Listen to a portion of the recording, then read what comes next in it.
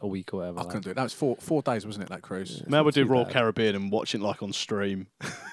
Different boat, different part of the world. Oh, that's quite a good idea. Yeah. Loved my cruise I was on. But anyway, I've never done a cruise. You ever done a cruise? Never done a cruise. How could you not a middle class cunt?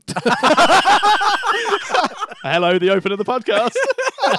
Yo, this is Conan. You're listening to World of Wrestling podcast with Tax and Rich. Boom. Hello, everybody. Welcome to the World of Wrestling podcast. It's a new year, boys. Hey! My name is Rich, and as always, I'm joined by Tax Williams. Award-nominated podcast, award-nominated Tax Williams. Indeed. Hello, everybody. And today we are joined by our special guest. The non-award nominated Mark Blake. I wondered how you were going to introduce yourself, but there you go. The smart Mark Blake's here to join us today. Fourth Evening all. appearance on the show. Yeah. Was a it fourth? really? I'm trying to think. You did a pod with us in New Japan. You did the travelling one. Yeah. You Did the Super Quiz Cup. Wow, and he's this one. So yeah, it's your wonderful. fourth appearance. Happy days. Thank you, gents. And because it's your fourth appearance, you get a gift Oh, exciting. I get a gift. from my Den of Wrestling This is clutter. becoming a theme on the pod. We're doing more and more gifts. Nothing to do- So generous. Nothing to do with the fact I'm just trying to downsize a lot of the clutter I've got in my house. So, Mark Blake, I have a gift for you on DVD. Oh, hello. If you'd like to is let the it? listeners know what you have. Oh, I have a DVD of the Riptide Rumble from Riptide Wrestling. Oh, awesome. That is amazing. Thank you, sir. Now, Rich, because obviously, like most parents, really cool. if they give their child a birthday gift, they sometimes give their other child something a bit smaller just so they don't feel left out. What we used to refer to as unbirthday gifts. Unbirthday gifts. Well, obviously, before Christmas, I got you a little Funko Pop of Kenny You Omega. did, yeah. I thought I'd go for something similar, but definitely not as good. Okay. What is Here is a gift for you. What is this? Oh no. My favourite wrestler in the whole entire world. It's Flash Morgan Webster. Yes. What is this? I believe when you open it, you will find it's a mini Flash Morgan Webster action figure. Heavy crate champions. I've never heard of this. Oh my god. I've got to admit, that's actually pretty cool. That's actually pretty funky looking. Looks a bit like a minion. It does, but yeah.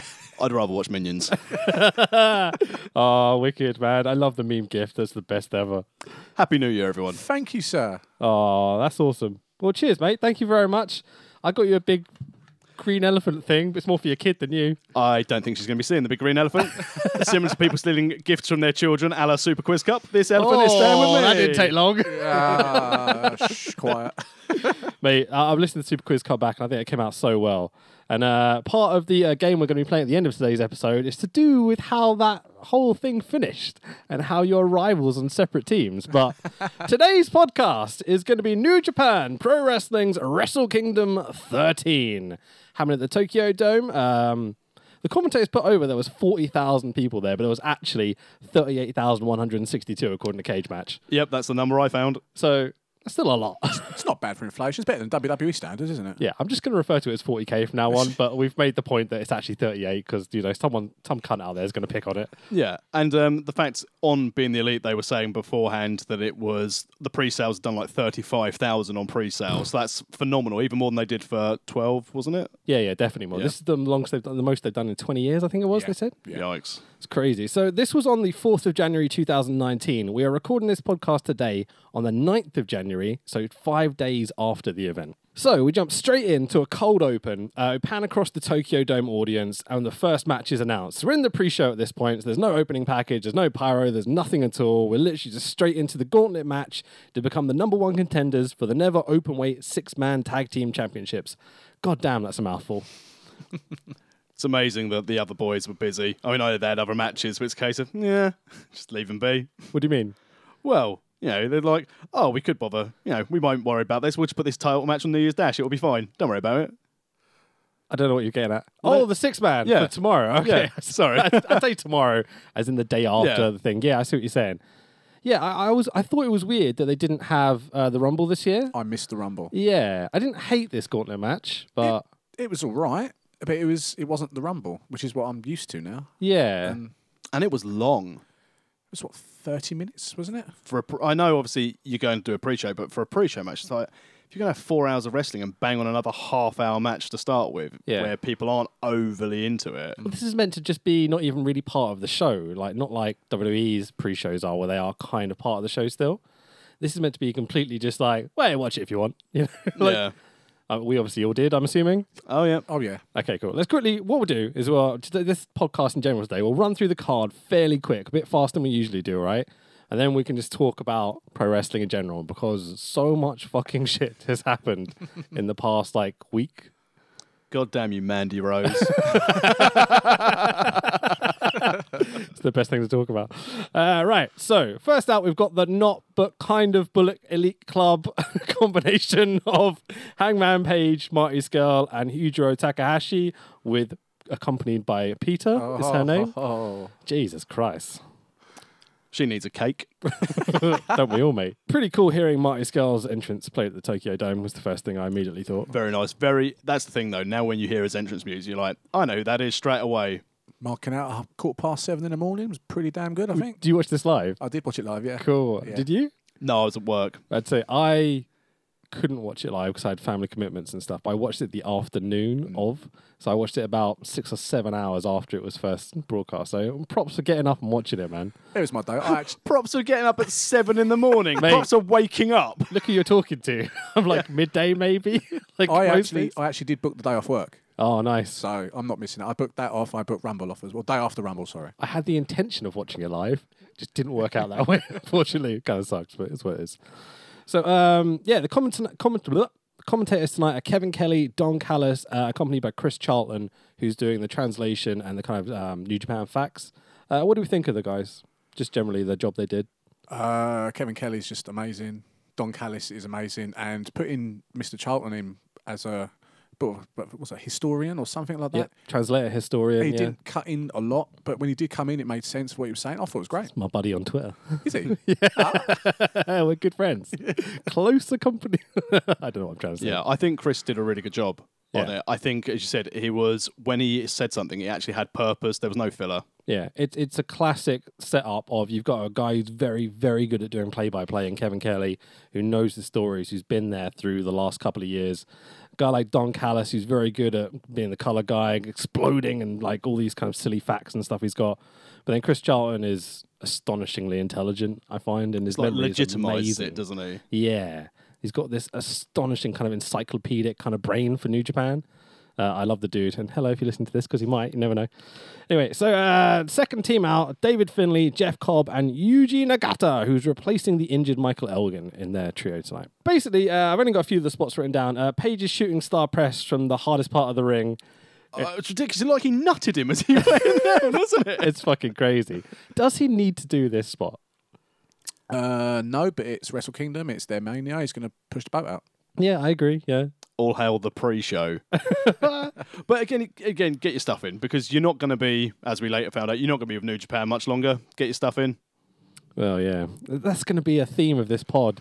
Of like all the other stuff that surrounds this event and what happened afterwards and stuff, but we'll get to that. So David Finlay is on the attack for the most of the match. Chase Owens interferes from the outside. Finlay takes a swing at Chase, but misses, and Chase holds Finlay's arms back on the apron. Page goes for a Yakuza kick on Finlay, but Finlay dives out of the way, so the Yakuza hits Chase in the face.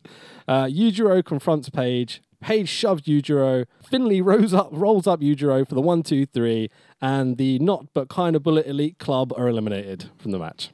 Shocked. Makes sense. Not what I expected immediately, but It's quick. now you know everything that's happening and what's happening and the confrontation between the Bullet Club guys. It was, what, 4.5 minutes? It wasn't long, yeah. No, not long at all. I knew they were going to go out, but I didn't think they would go that early. Yeah, especially with these guys, you know.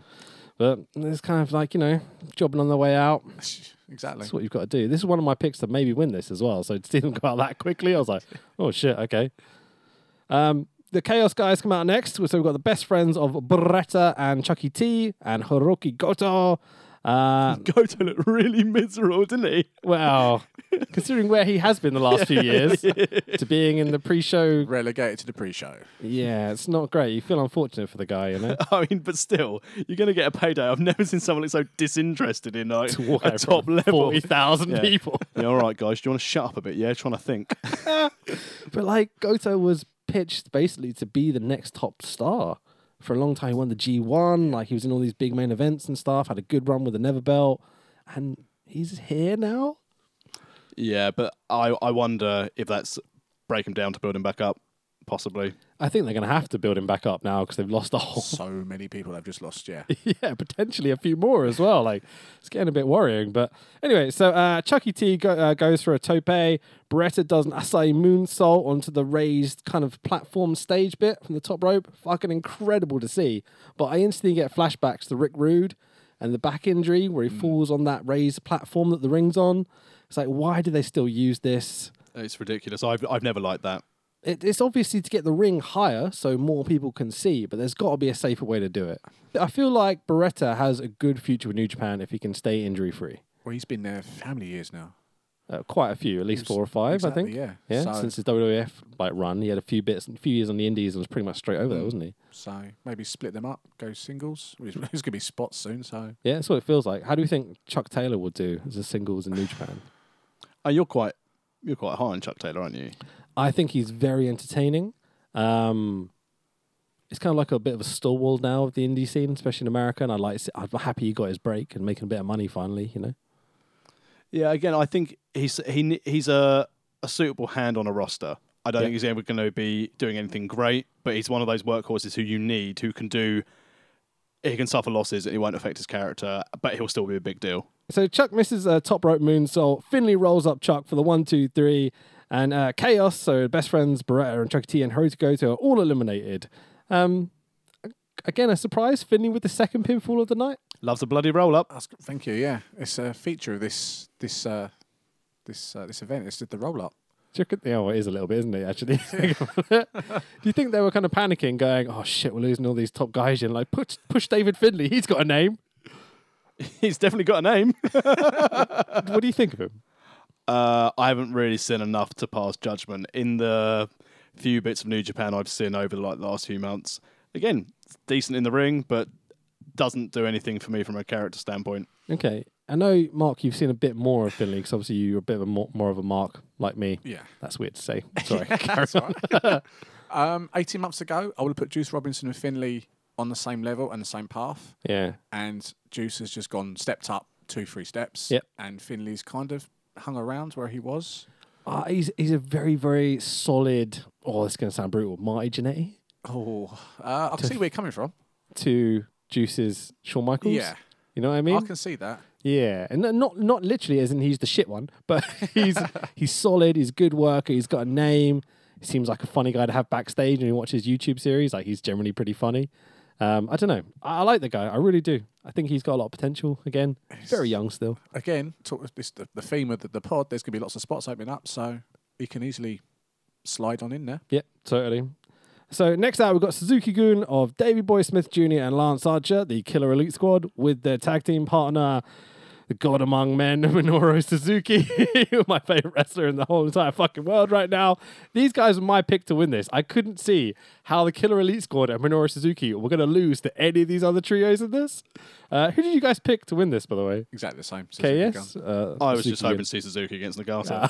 and I was very happy, yeah. Well, there was Wrestle Kingdom 8 or something? They had a fucking barn burner?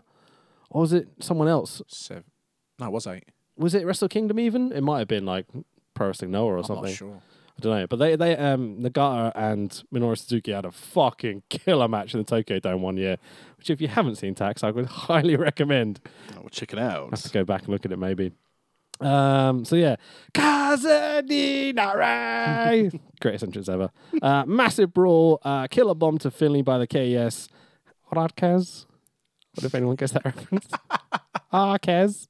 No, That's niche, you don't do movies very much, but you've never seen No. Kez, not in school or anything. No. There's an amazing. God, you'll describe it. It's a really sad story about a boy and his, what is it, a hawk? No, it's not a hawk. What is it? A bird of prey of some Yeah, description. little bird of prey, like a kid that lives in the north somewhere. It's like, I remember at school watching Geordie Racer, the kid who chased pigeons. it's similar. Yeah, pretty much. So the killer bomb gets the 1, 2, 3. David Finley, Jeff Cobb, and Yuji Nagata are eliminated. Really cool exchanges between Nagata and Minoru Suzuki during this phase as well. Very tasty. I enjoyed it very much. First kind of sampling of strong style on this big show we've got tonight. Next up, we've got Taguchi, Makabe, and Yano, who I guess we're calling some sort of Chaos. They called themselves the most violent wrestlers I've read. Yeah, I wrote down most violent players. Well, MVP was their old tag back in the day that then eventually kind of.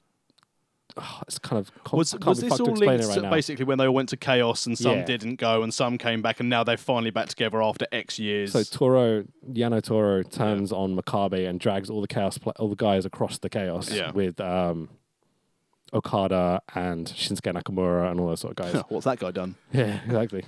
Hopefully he comes back soon, but he's just too busy surfing lately. So watching this live, because obviously I watched this immediately after it kind of happened, I still got the Led Zeppelin music, which I'm sure you heard live, which is fucking awesome. Yeah. I bet you didn't. Probably not. So they fucked up. And usually they put like uncopyrighted music over the top of like Makabe's ding ding ding ding ding ding ding ding, the fucking Led Zeppelin stuff. But it was so cool to hear it at the Tokyo Dome with Makabe walking out to Led Zeppelin. I was like, mark it out just for this. Little story. My son has been watching the film School of Rock. Right, cool. The Immigrant Song is in that. Yeah, it is. He's When watched they're it. in the van and they're all singing along Exactly. and stuff. Yeah. So he's literally just getting ready to walk out the door to go to school, and he hears the Immigrant Song, and he goes, "Dad, I know this song." And he's literally watching it with me, and he's like, "I don't want to go to school." I was like, "You've got to go, mate." And off he went. Off you go. I'm going to sit and watch New I'll Japan, stay not here. going to work today. Oh, it was fucking great, man. So Suzuki-gun jumped the faces, as you might expect from a Suzuki-gun trio. Suzuki goes after the English commentary team almost immediately. And I love the way Don Callis just gets up and runs away. It's fucking brilliant. This is my... when Mask Guy, PWG commentator, Excalibur, when he was commentating during the tag league, every time Minoru Suzuki would come up, he would just literally bow like this. And just keep his head down, not looking at Minoru Suzuki. And one of the events, Suzuki was like, "Yeah, good job, mate," pointing at him, telling me he was doing the right thing. It's fucking hilarious, man. How much of the tag league did you guys watch? None. I didn't watch any because I cancelled Alright. my subscription for a bit. That's fine. It happens, man. I get it. I watched bits and bobs. I watched the first 4 or 5 shows and then kind of went and watched the end couple and the finals. So, when there's updating needs, I will chuck it in there for you. So, when Don returns, he gives the funniest girl. You're like, oh! Like he's terrified of Minoru Suzuki. I love the sell job they do. It's great. Really, really funny. So, Taguchi and Suzuki find a really, really fun. After the exchange, Taguchi tags out and collapses on the guardrail. Hilarious, which I think is just fucking hilarious. Your comedy guy against your scariest guy in the whole company. It's like, best thing. this is perfect pro wrestling, right? It's what New Japan do best, isn't it? The fact that anything that Toru Yano's involved in, I love that guy. I think he's the best. I love that they've kind of combined Taguchi and Yano now. So Yano kind of goes and does his silly stuff and looks at Taguchi and is like, "What do we do now?" And Taguchi's like showing him all the baseball signs and stuff. like this is fucking hilarious.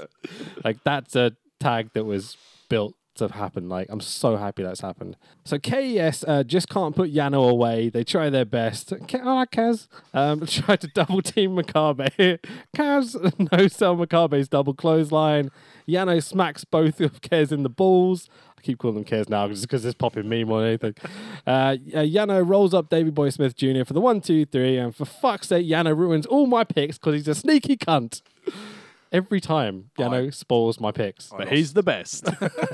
I was not happy with Yano winning this, or at least getting a pin. I wrote on Twitter, "For fuck's sake, Yano," and that was it. Yeah. Damn it.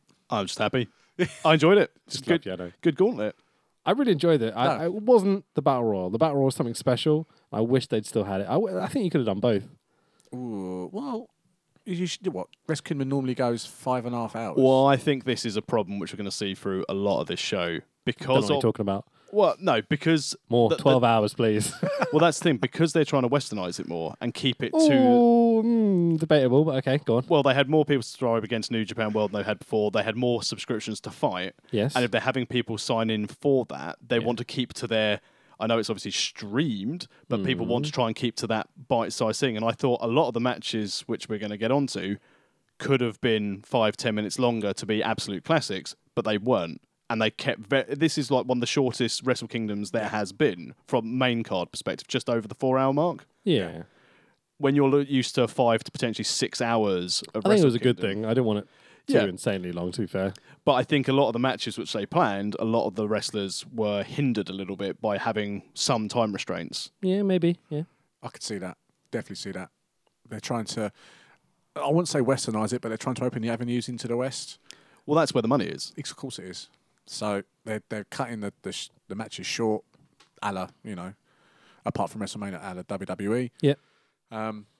Keep the matches short, keep them interested, bish bash bosh, and then your last 3 main events were at least half an hour each. I resent calling them all main events Well, you know so what I mean. much. I do know exactly what you mean, but it's just like that The terminology. marquee Oh, matches. Thank you. There There you go. That's a nice way of putting it. Oh, why can't they say that? That makes so much sense. Because they're not award nominated. They fucking are, mate. They're New Japan Pro Wrestling. Match of the year for how many years now? Fuck Dave Meltzer. So anyway, the winners of the gauntlet and going on to challenge for the Never Openweight 6-man tag team championships on New Year's Dash tomorrow. Fucking hell, that's a mouthful. Is Rizuke, I can't pronounce his first name ever. Can you? No. Taguchi, we go. Togi Makabe, and Toro Yano. My favourite match, greatest match I've ever seen. Really, really good. So, spot a theme here. So, main card time. We've got an opening package welcoming us with highlights of New Japan from 2018. Just go over the bits they highlight quickly. So, I think these are some good talking points as well. Omega's title win. What's he ever done? Do you know what he's done? He's left New Japan in the lurch. That's what he's done. That's what I was He going may to have, say. yeah. See you, Kenny. The fact that they put the belt on him halfway through last year, finally, and he only lasted, 7 months? Mm-hmm. And now he seems to be gone. He's definitely gone. I don't know. He's definitely gone. I'm And intrigued to see what deals come from all this. But he's going to the E. E? Really? Yeah. Nah, Yeah. never. I think so. Did you watch Being the Elite this week? Yep. The counting clock It and could the be phone. a swerve. Yep. I think it's a swerve. Could be a swerve. The Mate, phone at the end was great. I thought that was a very nice touch at the end because you're like, oh, what's this doing? To find his phone, very, very good. But I still think it's a swerve. Tony Khan's got the money to offer it, but I'll be so disappointed if he ends up in the. I just can't. See I'm just going to throw it happening. out there though. He goes there, becomes a top star, leaves and goes to AEW. How old is Kenny Omega right now? Maybe we won't do a whole discussion on every talking point in the opening package. Holy shit, he's 35. So that's what I was thinking. Kenny Omega's 35, right? He's only got a few years left. Is he doing a Shinsuke Nakamura and going to WWE so he can go surf and retire and make a fuckload of money? He's going to make the money. I think this is all part of the plan. He's going to go there for 2 years. He's going to be their top guy, and when it's going to come to contract negotiations, AEW will be getting up steam, and then he's going to jump to AEW and be their big signing because it'll be like Cena going to WCW How's he going to be the top guy? because they don't have any top guys other than Strowman who's injured. Do you think WWE can compete with the Khans for how much money? I find it interesting that Vince McMahon tries to go for a football league, and then another football league goes, "All right, I'll do a wrestling promotion." What football league do they own? XFL. Do they? No, Well, no. they own the Jaguars. Yeah. Oh, do they? The Jacksonville Jaguars. And oh, Fulham. And Fulham, I knew they owned Fulham. I didn't realise they owned Yeah. actual Jacksonville. That's links to Cody Rhodes wearing Jacksonville Jags colours Right, yeah. and hosting it in Jacksonville. Okay, that's fine. So Omega's title win, Naito losing to Okada again, Jericho versus Naito and LIJ kind of feud with Evil and stuff as well. Really, really cool year. Anyway, the Kota Omega Bullet Club kind of story that's kind of happened throughout the year. Okada's insane run with the strap and the 3 years, whatever the fuck it was. Like, my God, I love this man. We're going to get onto Okada later, but... Zack's New Japan Cup win. Come on, Sabre, for the UK, mate. Ishimori's debut, junior title tournament, best of the Super Juniors, Hiromu's big win and neck injury and stuff, which kind of sucks. I wish he'd come back on the show, but still nowhere to be seen. Honma's return from a broken freaking neck, so it's proving it is possible at least. Okada and Jay White and their feud, the resurrection of Tanahashi's career and the G1 win leading to this. Gado's turn on Okada and the new Bullet Club kind of set up. Shingo joining LIJ and debuting. Omega, Kota, Tanahashi, Okada all involved in the main event storyline. And Evil and Snarder's World Tag League win. Pretty decent fucking year, boys.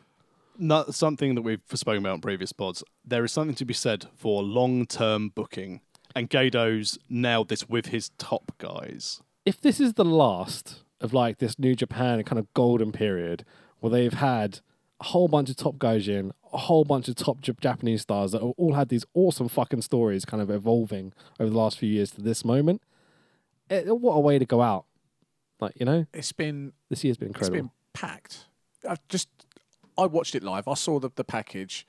I didn't really take it in, but hearing it back, so much has happened in the space of 12 months. And you Yeah. compare that to not even WWE, but anyone else, excuse my language, pisses all over it. Hey, Brian Cage has got pretty good in Impact He is, to be fair. You know? and LAX, but outside of LAX's sudden now run to people going LAX are pretty good. Hey, Conan, How have you turned this onto Impact? because it's a theme of the pod. But I'm just saying, if the only highlights outside of New Japan are one tag team doing all right, Don't even know what you're talking about. exactly. What, LAX? No, but that's what I'm saying. Okay. The whole point is that no other promotion has been able to have such a full year No. of compelling storytelling and good wrestling. Yeah, absolutely. It's the big thing for me of all the things we just mentioned.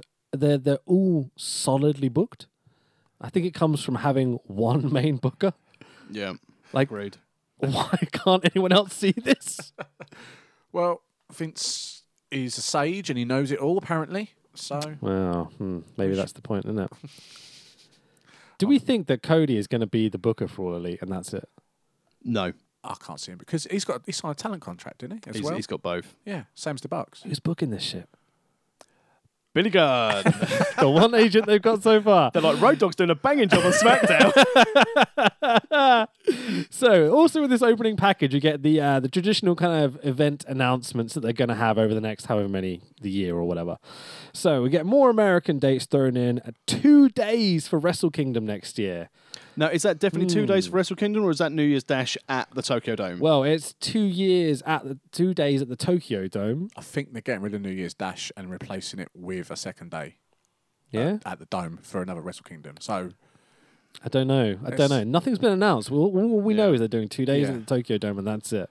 It might not even end up being 2 days at this rate if they keep losing all their fucking talent. I'd say if they did Wrestle Kingdom over 2 days, that would be a bad idea. it's like all those people that are asking for WrestleMania to be cut into 2 days. That'd be stupid. How would that work? That'd be absolutely stupid. Don't I- ever do it. I don't feel the same. I feel like what you were saying earlier about how some of the matches were cut a bit short tonight. You could have two solid 3-hour pay-per-views. But then if you're thinking these for someone guys the who's time going they to need. watch that at home, Yeah. you've then got to watch 12 hours of wrestling back What to back. uncommitted cunts are these?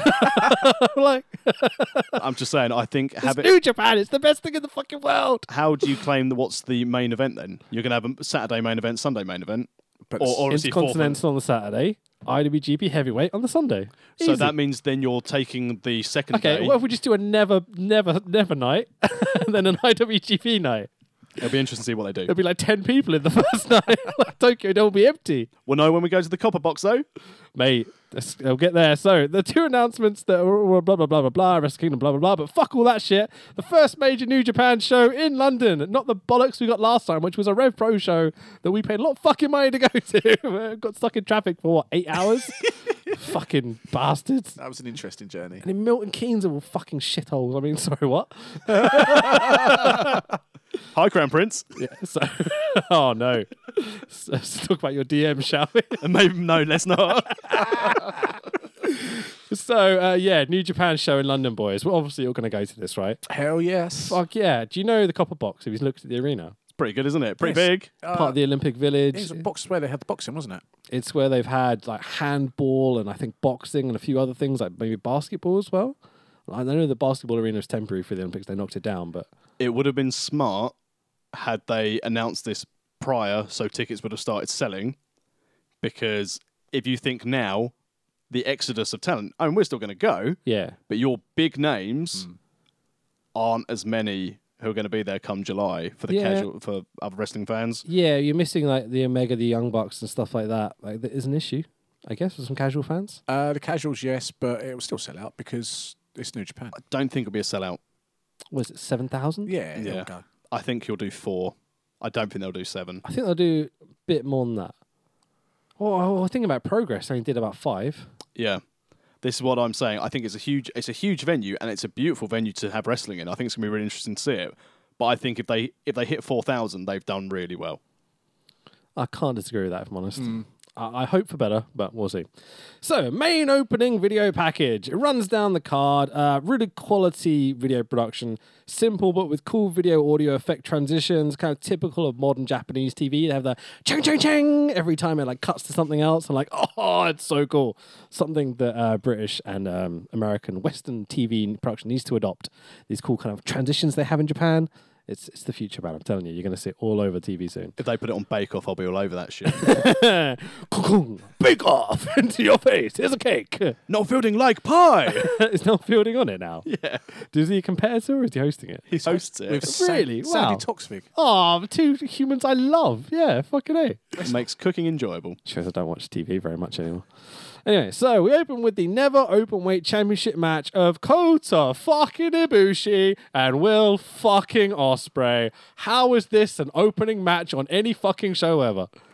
Because it's a never open weight title. True, but oh my god, these two dudes against each other. I was just weeks and weeks. I'm like, yeah, the rest of the card I'm excited for.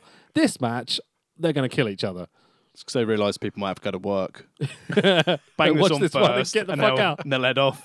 These boys did not disappoint at all. For me. Wow. Seriously, it was my second favourite match of the night. All right. It was just amazing. Let's run through it quickly Go and for it. we'll fawn over these two in a second, right? So Kota just appears popping out the middle of the entrance stage, like just boom out the secret trapdoor thing. Yeah, cheers, Ray. Oh, a fair point, but yeah, he looks so happy to be here. Like he's finally got a good match in the Tokyo Dome at Wrestle Kingdom. He must be chuffed to bits at this point. What do we think about Ospreay's new ring jacket thing, the robe with the kind of like elvish? He's been wearing that for ages, hasn't he?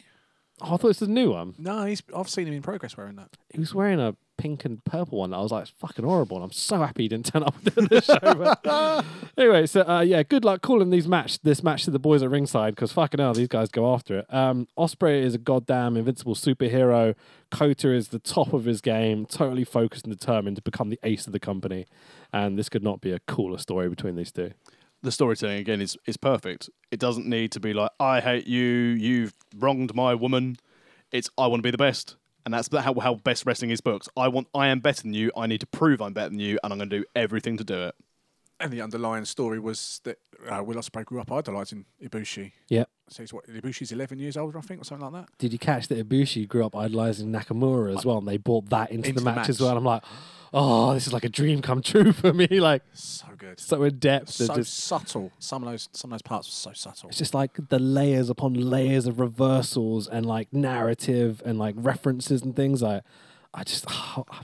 And I think a thing that can't be understated here, because obviously Ospreay spends a lot of time out there, but communicating with someone where English and Japanese are not their first language to be able to get that level of technicality or storytelling into a match is outstanding and shows how good a performers they are. Fucking A, man. Agreed. So we get a kind of Rana victory roll reversal out of a Stormbreaker to set up by Ibushi, which is just fucking incredible to see. How do you do that? You're upside down with both your arms trapped behind your back and you end up doing a reverse Rana? What the fuck, man? Like, I was sitting there just in awe of these two dudes. We get a Shinsuke Nakamura pose by Ibushi in the corner. Hits the Bombay or the Kinshasa, as you all know nowadays. Ospreay sells it like he's been knocked the fuck out. Ibushi in the Tree of Woe spot, slap fight between the two of them. Ospreay ends up booting him in the head like 5 times, like just killing him. Ibushi goes for a German off the ropes, repeat the horror movie spot where Ospreay lands on his feet and Ibushi slowly turns around like with a bloody lip. Like, holy fucking shit, lads. Like, out of way to tell a story in the ring. Ibushi just can't hit the Kamigoye every time he tries it. Ospreay like dives out the way or reverses it into some sort of neck breaker combination or something.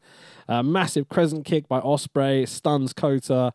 Ospreay does the reverse running elbow thing he started doing, which has got the hidden blade, he's calling it now. Yeah, it's an Assassin's Creed reference. Oh, is it? Yeah. Oh, okay. I had to look that up, so I didn't know. Nice, good to know. Well played. You could have like cool bonus geek points there. No. I'm not an Assassin's Creed guy. But he basically knocks out Ibushi here. Like, I had a couple of people that told me, like, oh, he's legit knocked loopy. And I was like, I think it's a good sell job. I think it was it was definitely a work. I don't think a concussion, how can you have a slight concussion? You rather have one or you don't. Yeah. I think it's degrees of concussion. Is there? I assume he wasn't at New Year Dash. Well, Ibushi? Yeah. No, I don't think so. So well sold But- or genuinely hurt. But is this setting up for a big comeback? Because obviously, just to finish the match, Yeah. Ospreay hits the Stormbreaker for the 1-2-3, and new openweight champion Will Ospreay. I'm going to say and new many times this evening. But I think the whole thing of the big sell for Ibushi afterwards with the stretcher and the concussion and everything is so that in a couple of shows' time they bring him back. Jay White's already beaten Tanahashi for the belt. Ibushi, Jay White.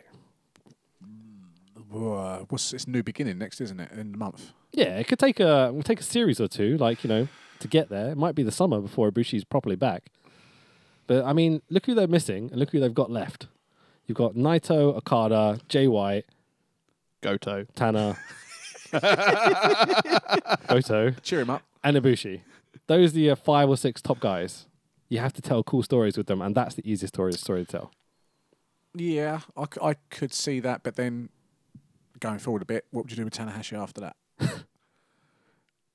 I'm going to keep my opinion to myself, I think. We're on a podcast, what we're doing. I think he's washed up. Sounds brutal. I love Tanahashi. This, I think, was Goto basically going, here's your last big thing. Because, as you said, he has had his redemption story. Yeah. He's gone through the G1. He's won the big one at Wrestle Kingdom. Tanahashi, yeah? Yeah, Yeah, sorry. yeah. It's okay. But there's nothing else. There's no appeal for him other than the fact that he is now essentially New Japan John Cena. Yeah, he'll stick around. He'll do the traditional veteran in New Japan. He'll do Stick more around. movies. Help to put over the young boys and stuff like that as well, like work and beat the shit out of them and stuff. Like, he'll be fine. He'll be there for a long time. But he's not a top guy anymore. No. We'll just have to wait and see, won't we? Yeah. So this is my favourite match, greatest match I've ever seen. A 3-way match for the IWGP Junior Heavyweight Tag Team Championship up next. We've got the Suzuki Gun duo of El Desperado and Yoshinobu Kanemaru, who are the champions, versus Los Ingobernables de Japón of Ibushi and Shingo Takagi. Hey! Love it. Versus Roppongi 3K, Sho and Kyo. My pick for this match was going to be Roppongi 3K. I was all into Shingo for this. You're all LIJ. Yeah, LIJ. all LIJ. All Yeah. over. I mean, I'm a mark as well for LIJ. Their ring gear. Holy shit, boys.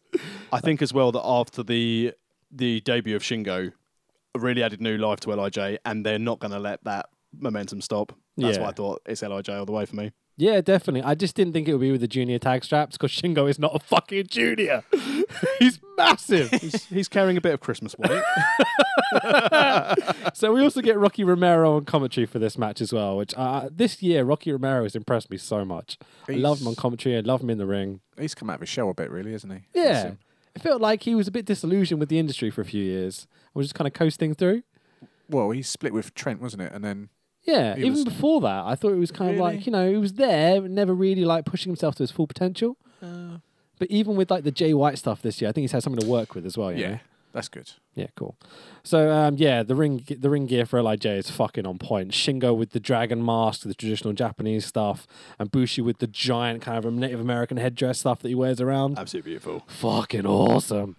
Sho and Yo won the Junior Tag League. You didn't catch any of this either? You? Didn't watch it, but knew No about it. worries. They had a great run. And this is actually a rematch, this triple threat, of the finals of the Junior Tag League, because all these 3 teams ended up with the same points.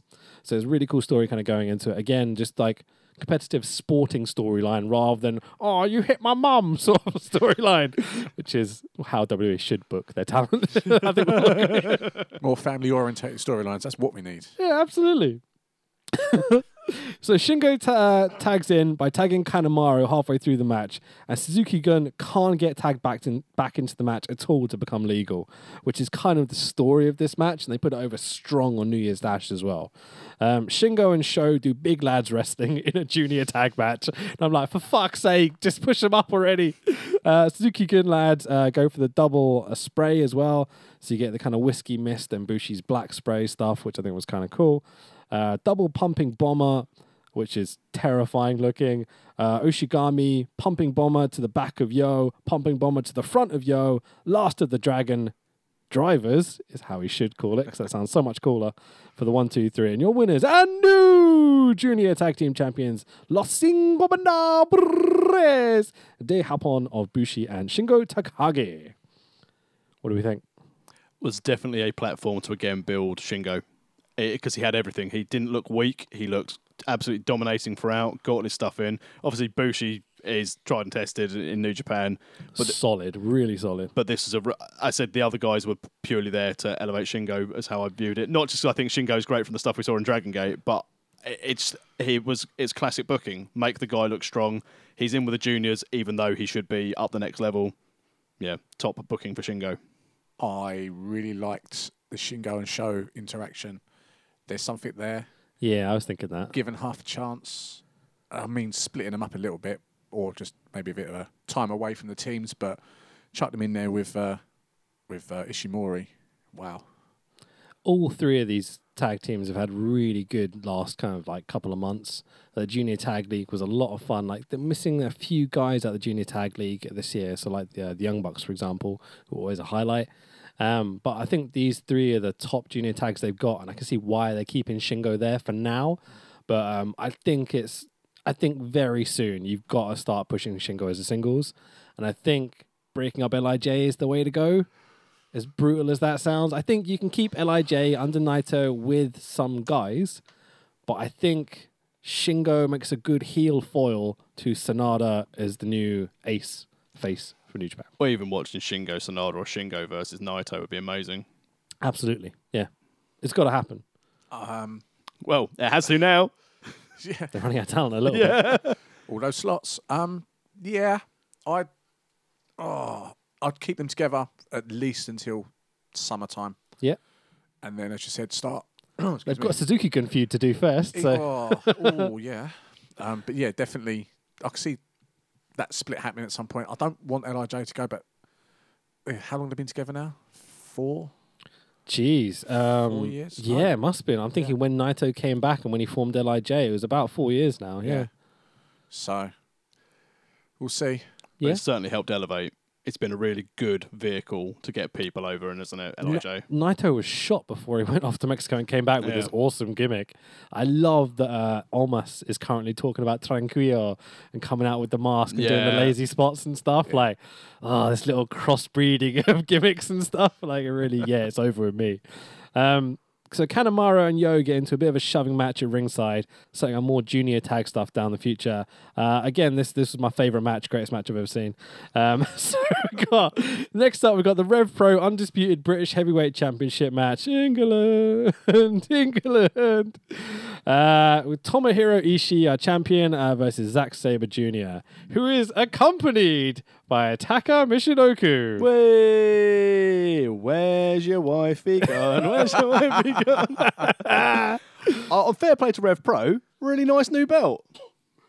I've certainly It's spent some money. better than the last one. Yeah, I agree with that. Go on. They've spent some money. It's nice.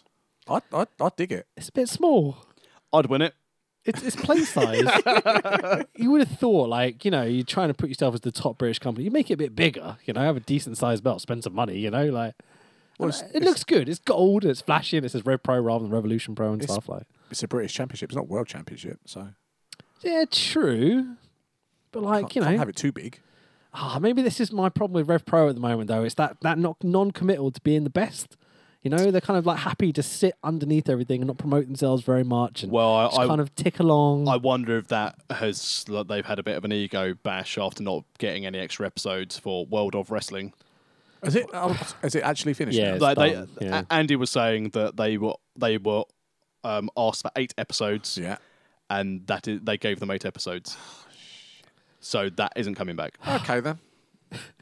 I'm talking about lack of promotion and pushing yourself forward and motivation But stuff. this is you what had we said- such an opportunity. You're on TV, for fuck's sake. This is what we said on Do the something previous with it. pod when we started looking at numbers, because you saw the Rev Pro numbers, they weren't even there. And the fact that PCW, which is on Showcase, on 11 o'clock, they promote the daylights out of it. And while They were doing like triple the numbers of like Rev Pro and stuff. Yeah.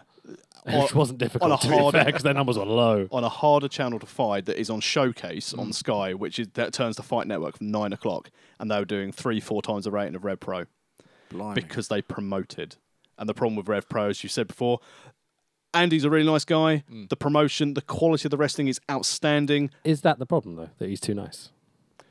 Well, I don't think it's a case he's too nice. I think he just doesn't promote his company. Okay. I don't think he wants to blow his own trumpet that we have some of the best wrestling products available in the UK. Fucking Ricky Martin is still on their talent page. Is he really? Yeah. Well, when we did Guess Who Rev Pro, he was still on there, didn't we, on a previous Oh, pod? true. Yeah, true. The man is a multi-million recruitment consultant. He is long gone from wrestling. Why is he on your fucking page? Because he was on TV. Why is he GP. not accepting my challenge? Man up, Ricky.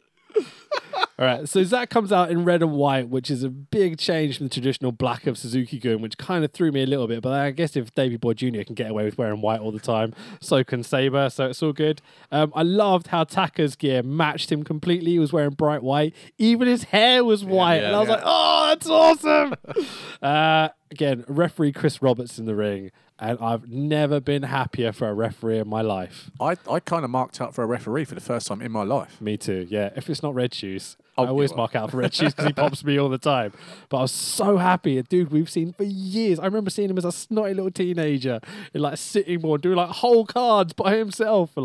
So Zack's being a dick in general and tearing off Ishii's arms throughout the match.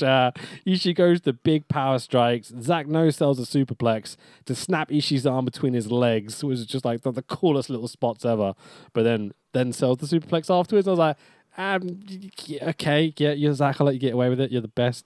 So Ishii headbutts Zack in the chest in a huge lariat, gets a 2-fall. Zack reverses all of Ishii's big moves as the match kind of goes on. Ishii has power and guts, but Zack is too slippery and sneaky and gets out of all these kind of combinations and such. And he finishes the match. Zack finishes the match with the double arm octopus, which he calls. Oh, I'm ready. Go ahead. Hurrah, another year. Surely this one will be better than the last. The inexplorable march to progress will lead us all to happiness. Huzzah! Double armbar. Indeed, yeah. So Ishii verbally submits and nods his head. And no! What's this for? Oh, the Rev Pro British Heavyweight Championship. Zack Sabre Jr. My favourite match of the night. Greatest match I've ever seen. Yeah, really good. At this stage, I thought, bloody hell, they're hitting the reset button, aren't they? Every belt's flipping changing. Reset, reset, reset. Especially this hot potato of a belt that's been Yeah. jumped around all year between Minoru Suzuki, Ishii, and Zack Sabre.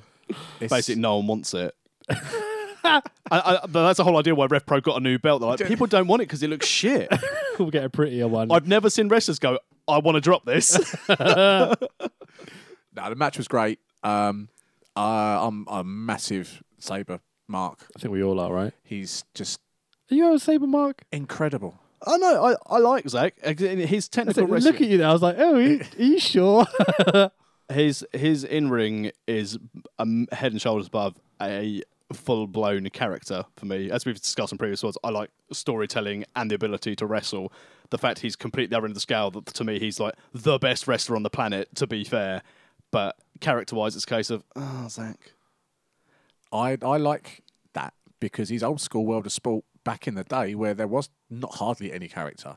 People would come in and wrestle and then go about their daily business. Exactly. Then I'll just watch normal shoot wrestling. If I want to see that. I don't know. What more character do you want from Zack Sabre that he hasn't provided this year? I don't get it. I want him to dress as Juice. He's got to do the Macho Man stuff. Exactly. I want Zack Sabre to come out and go, Elizabeth.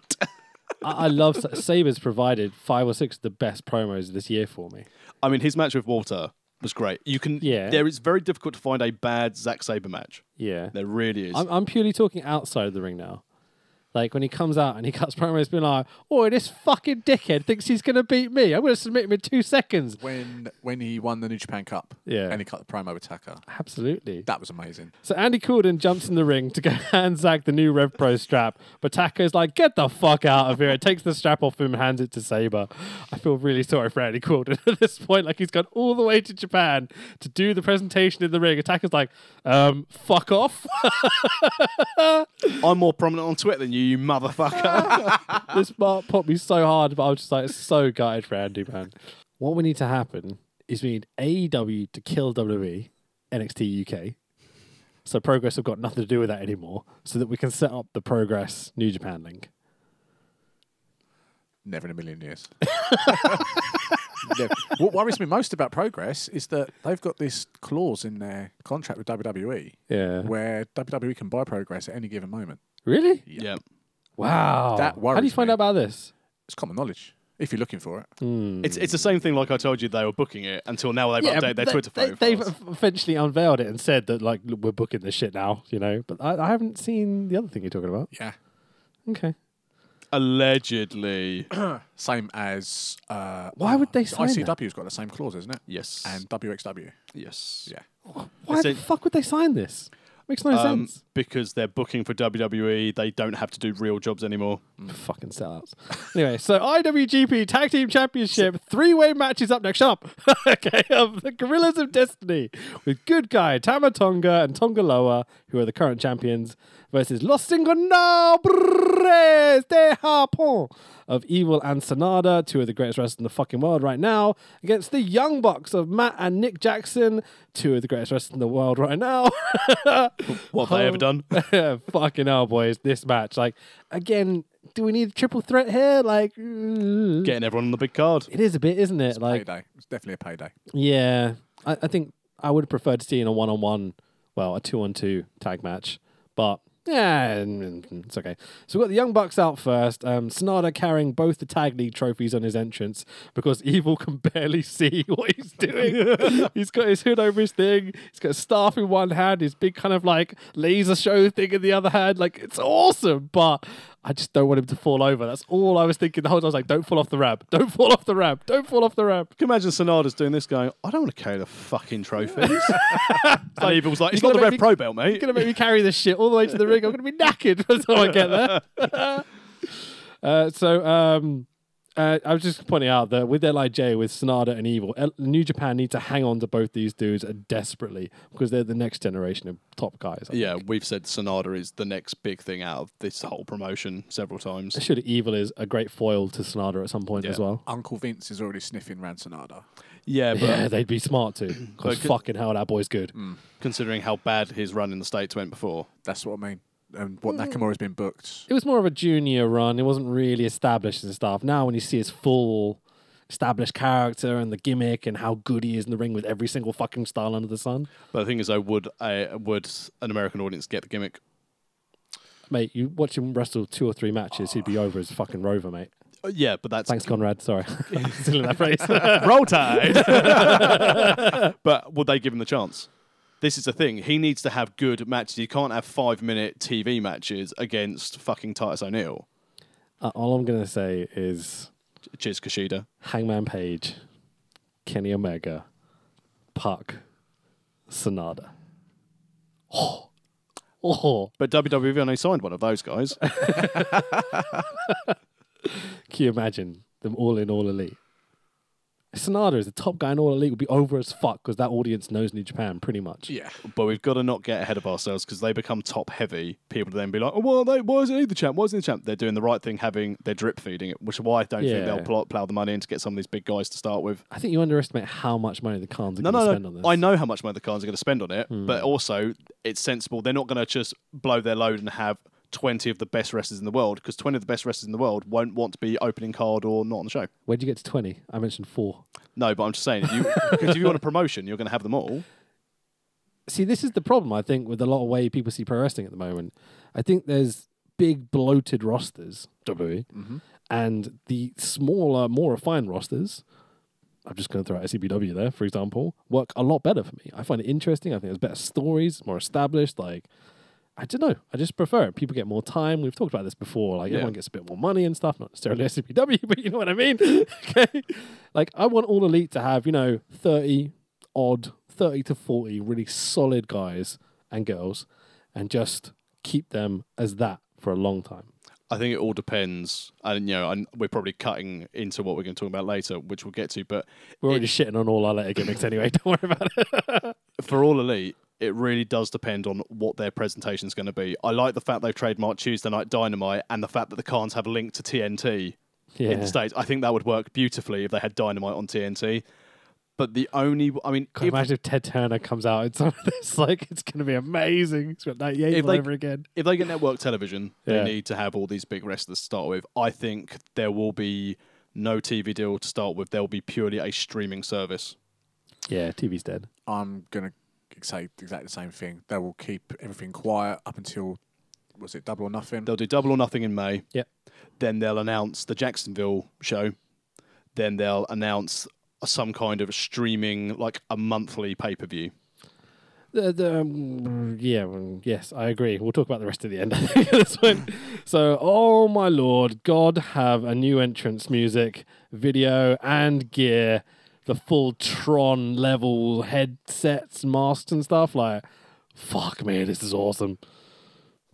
That really was. I saw the. Was it? Like, I got Iron Man vibes out of that. But, Yeah, definitely. but Yeah. that was so good. Really cool. I love the new theme music as Music well. rocks. Yeah, it's really good. It Oh. suits them down to the ground. Tamatonga's the coolest man in existence. Yeah. Do you think with Tamatonga, because after he was the one sort of essentially pushing We're Bullet Club, you guys can fuck off, Yeah. is this part of a slow build for him being this good guy character to be a top level star, or do you think they've missed the boat with him? I think it's all so he can just be an evil cunt at some point and then look back and be like, course oh, it is, look how yeah. nice I am. Yeah. There's definitely. Like during the matches you're going to talk about, he stops Tangaloa Yeah. from doing a few bits and bobs. There's going to be a swerve later on down the line. It could be, knowing Gato, it could be a year down the line. Yeah. I just think he was so hot coming out of the whole Bullet Club thing. I think they could have capitalised on it and rocket strapped him. They definitely missed a trick. They definitely dropped the ball a little bit with him. I don't think Gato thinks he's a top star, and he's surprisingly old. He should talk to Haku, who can still go, as we've seen. Yeah. I like Haku. Haku needs to go into fucking AEW. That'd be amazing. Imagine Kenny Omega and Haku. Or like anyone in Haku would be fucking But great. Kenny Omega won't be there because he's going to WWE. Shut up. We've also got Fale and Jado out with him. I love Jado in the old school Bullet Club makeup, the white and black. Like, oh, so cool. Little reference to the old school stuff.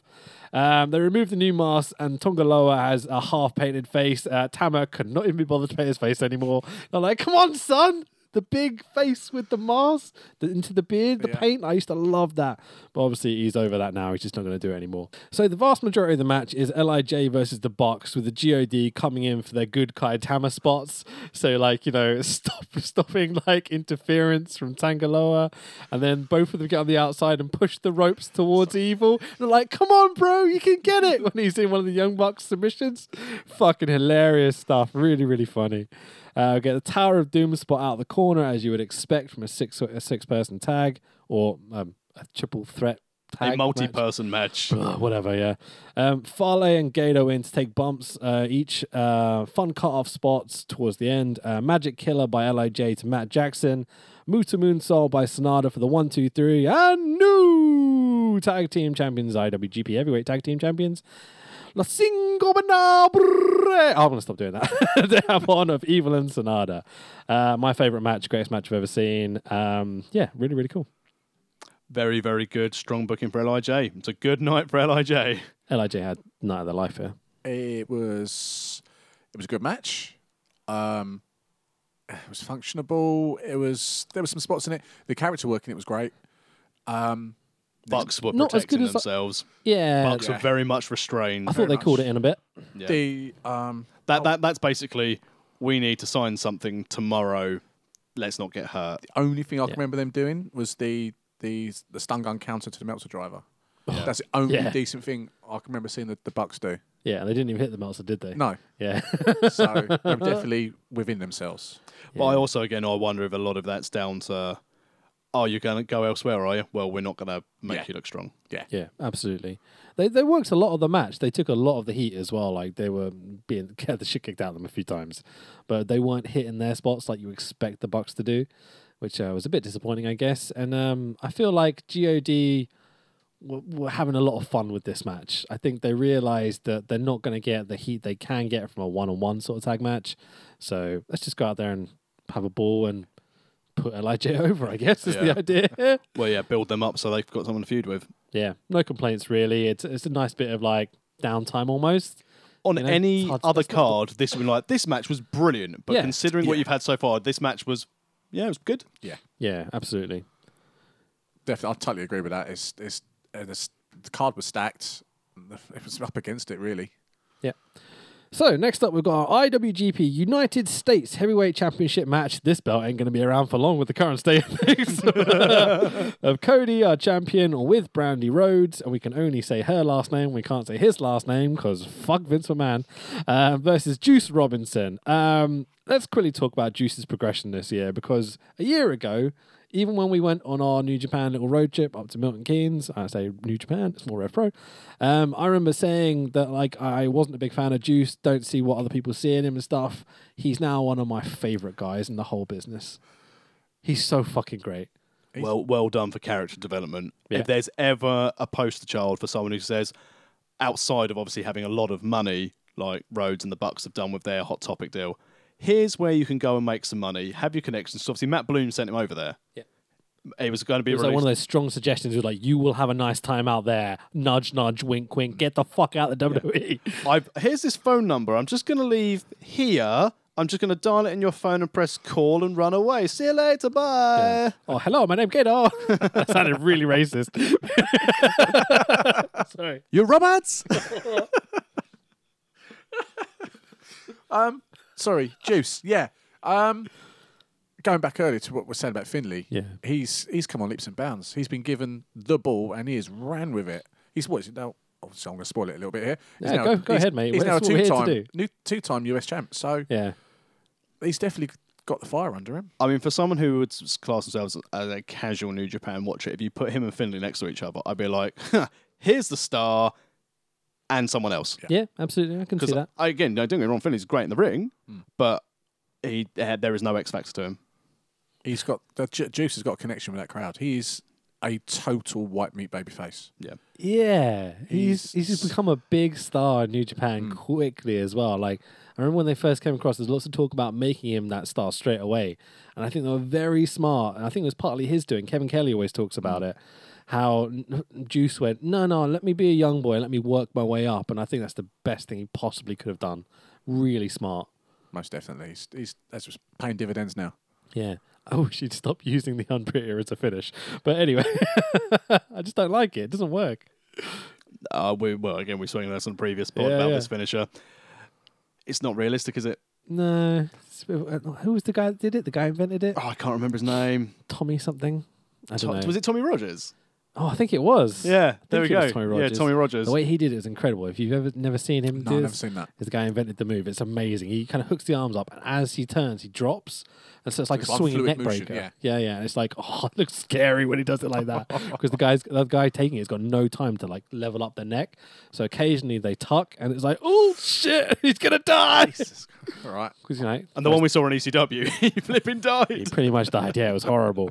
Is there any truth to the fact that Cody was hurt going into this? Because he's got a knee injury. He needs Yeah. op, doesn't he? Yeah, he's having surgery. mean, Yeah. So I think that impacted on this match. Look at you and your medical terms. I found that on the web. All right, Gorilla, chill out. It was on Pornhub. Wife, that was not me. So Cody in the match feigned injury early, which is great heel stuff. Like he's just instantly like, fuck it, let's be a heel in this match. Juice up top, Brandy in the ring, laying over Cody, protecting him, stopping Juice from doing the move. Well, Brandy. Yeah, totally would. Brandy fronts up to Juice in the ring, but Juice isn't having any of it. She's like, She's come the on, hottest punch chief me. brand officer out of all the American promotions. Cody distracts the ref. Brandy gives Juice the bionic spear with her titanium shoulder, whatever it is now. Like, this is fucking great spots. Ref sends her to the back. Crossroads, the only time we can mention Cody's last name in context of him is when we name his moves. Juice kicks out of it. Some cool finisher reversals here where they're both going for the finish, but neither of them can hit it. Juice hits the Crossroads on Cody. Disaster kick by Cody Rhodes. Kind of a messy pulp friction, the unprettier by Cody to Juice this time.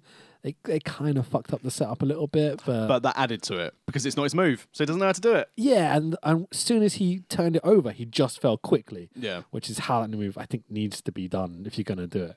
So at least they kind of, I thought Juice sold it really well. Kind of side planted his face down. At least he knows how to take it. You know? Didn't kill himself. It's terrifying. But two more pulp frictions by Juice finishes the match with the 1, 2, 3. And new IWGP US Heavyweight Champion, Juice Robinson.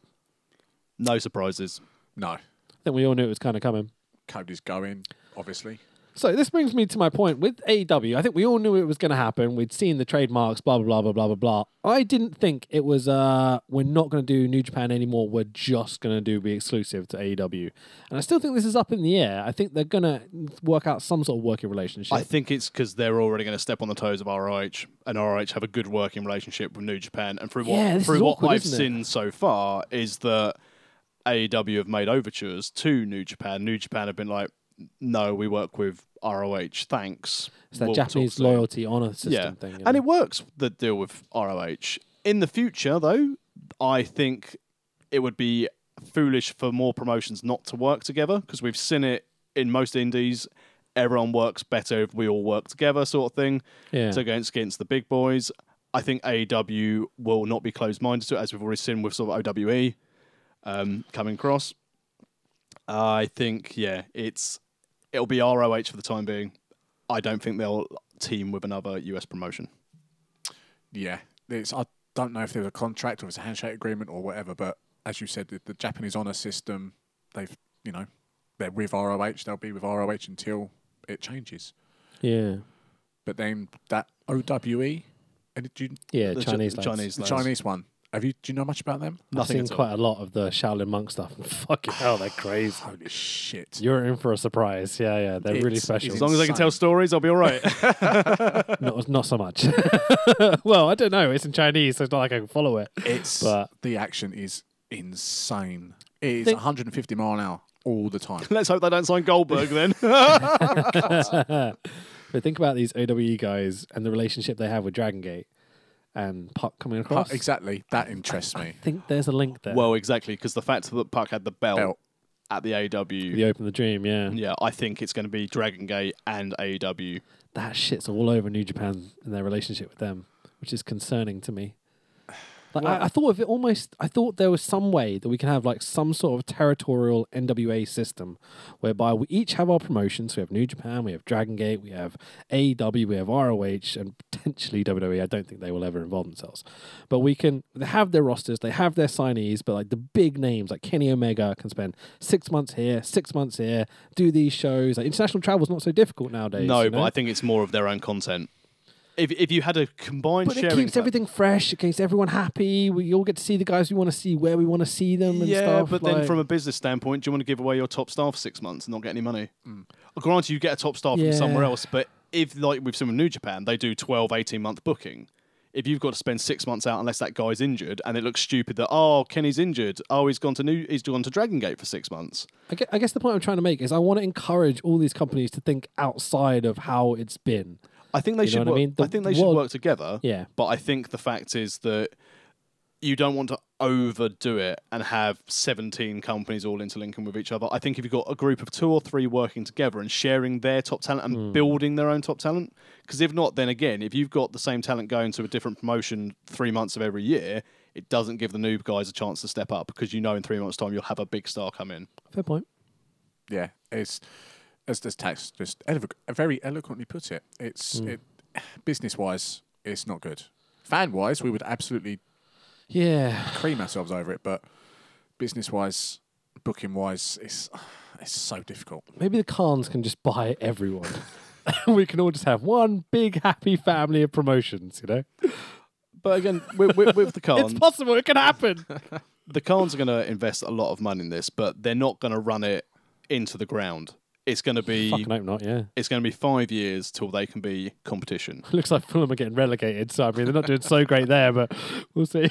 But they've invested money in it, but they're not throwing money at it to try and fix a problem. They're saying, okay, we can't fix that. If you've gone and signed the Ivorian Xavi, Jean-Michel Seri, and wondered why no one else signed him...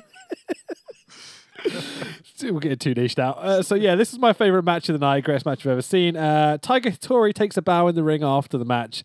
Seems like this is his retirement match. The referee, Tiger. There seemed to be a lot of this online that it was the end, and the fact that Juice pretty much got outright to give him his moment. Yeah, very respectful, very nice. Jericho posted on Instagram that was Tiger Hattori's last Tokyo Dome match. Oh, fucking Jericho, sticking his fucking nose in everything. This guy's retirement. I'm in AEW. I'm in New Japan. Fuck off, Jericho. Take your fucking cruise ship and fuck Let's off. take a moment to respect Tiger Hattori here and not bitch about Jericho. See, he stirs everything. Tiger Hattori, for me, like his the relationship with him and Don Callis on commentary has been one of my favorite things in New Japan over the years. Where he's like, "This blind old fucking man in the ring can't do anything." It's like it's just hilarious. It's going to be a shame to see him go. He's part of New Japan's fabric for the past 10, 15 years. I vividly remember my first few New Japan matches I ever saw had him refereeing every now and again, and it's just like it's one of those faces you always associate with it. Yeah, he's been refereeing over there for about 30 years, I think. He's their equivalent of Al Hebner almost. He's done All Japan. He did. What else did he do? He did a few other promotions, and he's finished up with New Japan. So yeah, chuff for him. Great career. Enjoy your retirement, mate. You know, fully earn it. I think by this point. So next up, we've got our IWGP Junior Heavyweight Championship match of Kushida, our champion, versus the Born Soldier Taiji Ishimori. Ishimori needs to be a bit fatter, doesn't he? Boy's ripped unbelievably. He's insane. I've never felt so inadequate seeing someone like that. So it's like 4 foot tall. I It's know. like ripped beyond belief. All right, let's talk about this Kushida entrance. Okay, because what do you want to describe this? Because I mean, What an amazing use of a 3D printer to create a Kushida mask. the adult-sized head on the tiny Kushida, like this freaked me the fuck out for a moment. It I was like, remind- "Whoa, I didn't think it was that high. What's going on right now?" It reminded me of those little football figures you used to collect the Corinthian football figures. Yes, yes. And he came out, and I was just a bit like, this kid looks weird. And I was like, oh, that's not a kid, that's a mask. It's Kushida. He shrunk. He's trying to be Ishimori.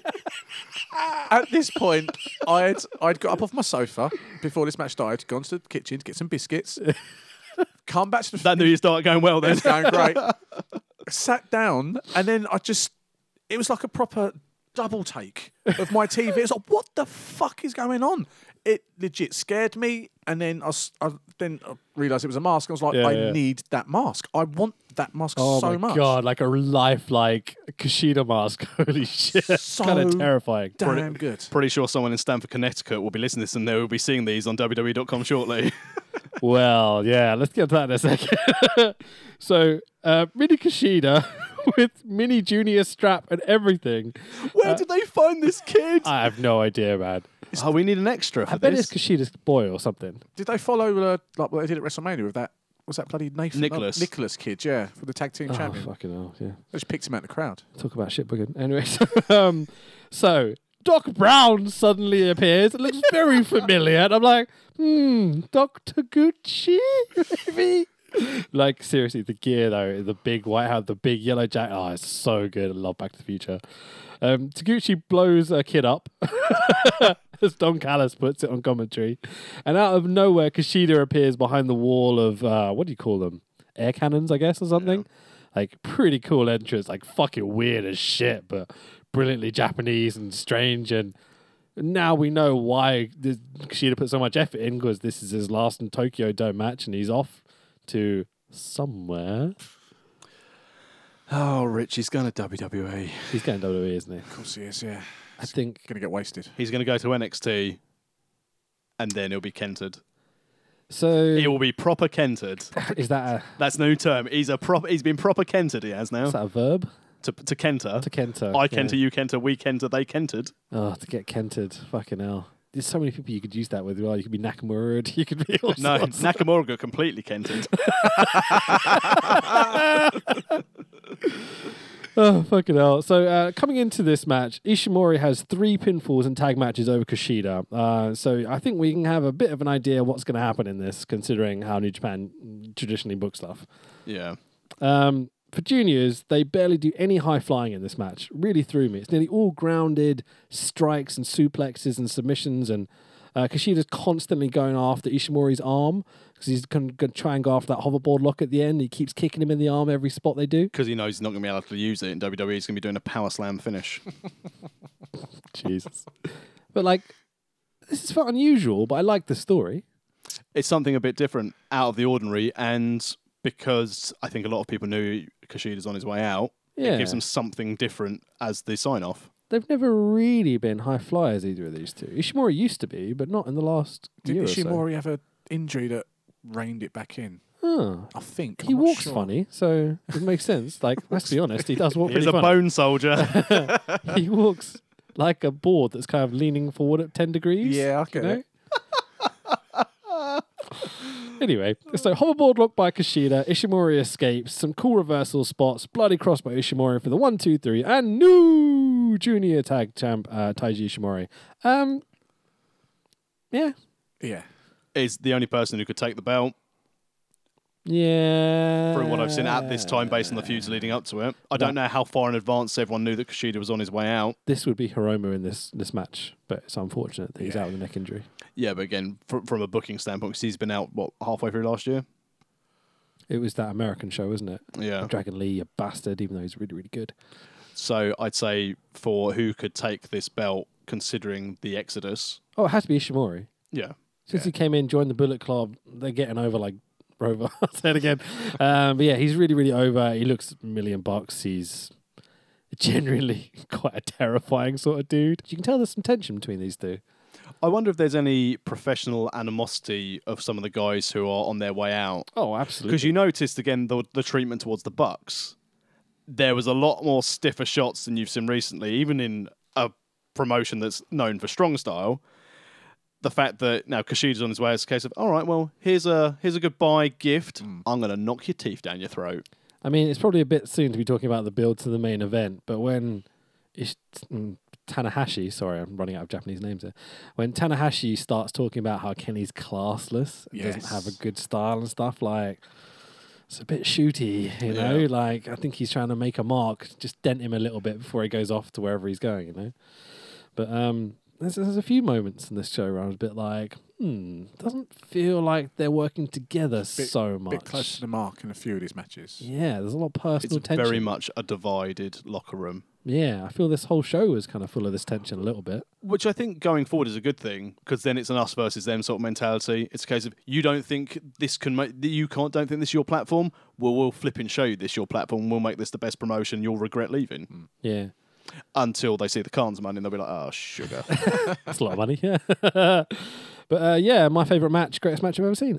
So, lads, up next is a non-title match. Holy shit! The only one on the whole card of Jay White with Gato, both wearing white. They should have had a word with Sabre and Taka earlier in the night. Anyway, versus Kazuchika Okada. So let me just run through this before we get on this, all right? Because I'm going to be in tears if I don't. Can I just say before you do to say this, though? You better not spoil what I'm about to say. Go on. Anyone with a flat cap, cheers, Gato, is my best friend. I love how Don Callis is like saying he's a fucking... What's he talking about? He's an eel. He's a chameleon. Like, he'll change to suit whoever he's with and stuff. Yeah. And I'm like, yeah, good storytelling. Love it. Scumbag. I really want to ruin it for you, but I'm not going to. Fuck you. Don't you dare. So we get a cool video package explaining the feud and the kind of the backstory here. Gato's betrayal of Okada and both of them joining the Bullet Club. Jay White is out first in full white, pulling a full Jimmy Havoc here. So, Okada's music begins to play. And where you expect it to slow down and then stop and go to the shitty techno music, it doesn't slow down. The music continues, and I burst out in tears because we get a full Rainmaker entrance. No shitty techno this time. Okada pops out, bleach blonde hair, no shitty balloons, awesome new robe with tassels coming out of his fucking wazoo. Full Rainmaker entrance. What a gangster. I could not have been happier. What were you thinking during this moment when you hear Okada's music and the crowd pop like fucking crazy? When I saw this, I thought Rich is going to just spaffed in his pants. Oh, I did. I literally had tears in my eyes. I was like, it's Okada! I was sat at home dreading the balloon. I was going, Can you imagine coming out of the Tokyo Dome with everything just like, hey, I got the balloons. I was sitting there seriously. I was like, please don't come out balloon, don't come out balloon. And then obviously come out with his robe, and I lost my shit. I'd have hoped he'd come out with a balloon which just had something written like Jay White's Peace of Mind. Just popped it. Oh, he's working so hard here. He looks determined. He looks aggro. There's no more Brocada. This is full Rainmaker now. So cool to see this determined look that you're used to seeing for those 3 years he held the belt. Like, just fucking gangster. Gato's like, we need a champion again. Do you mind possibly? So when Austin turned heel and Vince was like, do you mind But possibly? you know this was all planned out. Oh, yeah. This is from the moment he lost that belt and that weird Brocada sort of stuff. Like, this is so cool, man. Well, this is what we said when we went on our road trip to Milton Keynes, wasn't it? Yeah. This is the classic at the moment of Gato's idea of, I will break you down. I will build you up. And it doesn't matter that people know I'm building you back up, because when it finally clicks, people will be so happy. Like, we've all talked about this and we've been waiting for it for months and months and months. It's like that gratification. So worth it. And then there's this amazing moment where Okada steps in the ring and Jay White steps up to him. You're like, oh, and Okada doesn't even look at him, walks straight to the corner, full confidence, full Rainmaker pose, and you're like, oh, this is awesome. He wants to kill him. He doesn't give a fuck about him because he's the king, he's Okada, he's the fucking Rainmaker. I was just spaffing all over the place, mate. Having a great time. So, it doesn't end there. I was spaffing all over the place, having a great time. Mate, I've literally written here, so cool, I want you inside me, Kazuchika Okada. Yikes. I love him so much. And I didn't a few years ago when he was doing the end of the title run. I was like, it's getting a bit boring now, and he's not had the greatest year. But just like this build and the storytelling, Amazing what character change does. absolutely, mate. Yeah, take note, other promotions. This is how you fucking do storytelling. So, Okada's flares are gone. He's wearing shorts. I've never been more excited to see a man wearing shorts in my life. I can't believe of a wrestling show of 4 hours and 40,000 people, the biggest pop of the show is a pair of fucking shorts. Fucking A, it was. It's the best moment ever. I was so happy. You've got bitter, twisted veterans at home watching that and going, I never got a pop like that. That's a Fucking A, man. That's a fucking pair of shorts. Jim Cornette never got a pop for his fucking shorts. Conroy's favourite. Did you see Cold Blooded Conroy? I did. He's having a bit of a feud with Jim Cornette online. I pointed out to him that it's really nice, though, that at least Jim Cornette said he wouldn't watch Conroy in another match, which means he looked at his profile to see that he was a wrestler. Ooh. Sorry, is a wrestler. So that's nice. Hi, Conroy. So, yeah, biggest spot of the night, taking off his fucking trunks to find his trunks onto death. Wait, take off his trunks? That's not what I meant to say. Only clearly this is what you wanted on your phone. I want a card to take off his trunks. So Jay White... choppy your pee-pee. So Jay White immediately bails out to the outside as soon as the match starts. I'm like, you fucking brilliant heel. Let's run through the match, then we'll talk about Jay White, all right? So Okada slides back in, and Jay's on the attack immediately, full heel. It's Okada's time. The Rainmaker is unbeatable. It feels like he's coming into this match. That's what they're portraying. Because we've seen Okada like this so many times before, and he's been unbeatable. It's taken Kenny Omega like 10 One-Wing Angels and a million V-triggers, and Okada being in the worst state he's ever been in to be beaten. That's what they're portraying here. And obviously everything Jay does, Okada's like, fuck you, and beats him down with his moveset and starts to kind of work through this moveset. It's talked about like Bret Hart on commentary, and it's like, that's the best comparison I could think of. Like, Very good. Yeah, and that he's got this moveset. Everyone knows what's coming. You can't stop it, though. Yeah. And this is the story they're going back to, which is so cool, these callbacks and stuff. What do you think? I thought it was already, again, told a story. If you're not aware of any of these guys, the fact that commentary got it over perfectly, it added to the match. Yeah, again, this commentary team, fucking brilliant. That line was so insightful. Yeah. It didn't have to say anything else after that. You knew exactly what it was on about and what you're about to watch. Yeah, really clever. And like the fact that they've worked that out from watching what they're seeing as well, it's like, it's so fun, man. It made me, at this stage, realise how glad I was that JR wasn't booked for this. Oh, can you imagine if this was Josh Barnett and JR? I'd just be sitting there cringing, being like, you're ruining the greatest moments. I would have watched Japanese commentary. Yeah, I would have as well. Would have had to have swapped and just been like, just listen to them screaming of joy would have been enough. So Okada no-sells Gaeto's interference. Okada does this huge dive on the outside over the guardrail onto the two of the guys on the outside. And I don't know if you caught this. This is the first time he starts cheerleading, loses his focus a little bit. He starts kind of clapping towards the audience and gets up on the guardrail and throws his fist in the air. And for me, in terms of storytelling, this is the first time Okada loses that focus and starts to kind of drift off back into Brokada a little bit, you know? Macho elbow drop by Okada, Rainmaker pose. Looks, it's like the moment where Kevin Kelly's like, did he forget how to do it? And he's like, ta-da! And it's the cool zoom out on the camera and everything. It's just fucking awesome. Gato and Jay pull some fuckery outside, but Okada ducks the chair shot from Jay as Jay bumps Gato off the hardest part of the ring. Had to get it in somewhere. Key Crusher by Jay White, bringing back his old finisher. Perfect Tokyo Dome stuff, bringing back finishes used in the past. Tombstone by Okada, Both guys are down for the 40,000 people in the arena going, Okada, Okada. And it's just over as fuck at this point. My wife came in that point and genuinely, wow, word of a lie, said, why are they talking about like food delivery? It's not Cardo. It's not Cardo. Get out. Nice. So finish reversal after finish reversal spot. These guys run a spot where they're both going for the finishes. And there may be 20 reversals there. Incredible stuff. How they memorize this shit, I will never understand. I can't say enough about this match. It's, what was it, the 4th of January? And it's going to be a match that's going to take some beating. It had everything. Those counters, after counter, after counter, after counter, it was just impeccable. Yeah, really smart, fluid wrestling. Like you can see both guys getting more exhausted as they're doing it as well, kind of selling that and such. We get the Rainmaker reversed into the Blade Runner by Jay White after all these massive reversals for the 1, 2, 3. And what the fuck? Okada jobs out to Jay White. Incredible. And new. I mean, no, there's no belts on the line. Sorry. Had to be done though this way. Oh, absolutely. Had This Jay is the White correct story. lost this, it would have killed any momentum. Yeah. That It's he's built. Okada, man. Anyone can lose to Okada and still be okay, I think. I don't think so in this case. No? No, not in this build. Had Jay White lost this, that would have been, oh, you're the Bullet Club leader, you've just lost. Yeah. Naito last year. Doesn't matter. I think The most over guy in New Japan. Apart from Naito. Okada now. No, Naito is a completely different kettle of fish. Than, I agree with than you. Jay I'm just, White. I'm just saying yeah. it's Okada. You can do whatever you want with Okada, I think, at this point. And a controversial comment, and I know you mentioned this on the Twitter machine. Careful now. I don't know. this isn't about Jay White. You know, being leader of the Bullet Club is going to give him a chance to actually be the character he needs to be. Yeah. But at the moment, having Gato with him is what makes him as good as he has been. It's definitely helped. I think he was already there before he had Gato.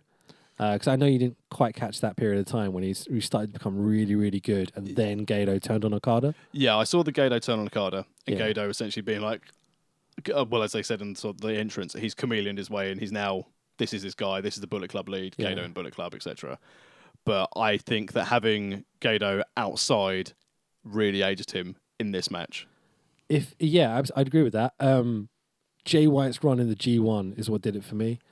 Like, he was an absolute fucking cunt every step of the way and beat people he never should have beaten, being that person we knew previously when we were going to Milton Keynes and stuff. We're talking about it going, I don't quite see why they made him heel. I think we see it now. Yeah, it's taken. I'm going to blow my own trumpet here a little bit.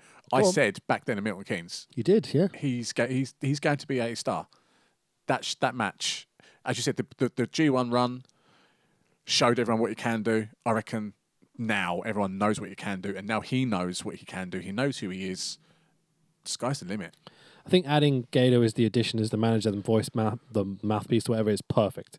He's absolutely great for this. They fitted into Bullet Club really, really well. We've now got one solid heel faction in there, as well as Suzuki-gun, who are a heel faction, but we all kind of love. So it's difficult to hate Suzuki-gun guys, you know.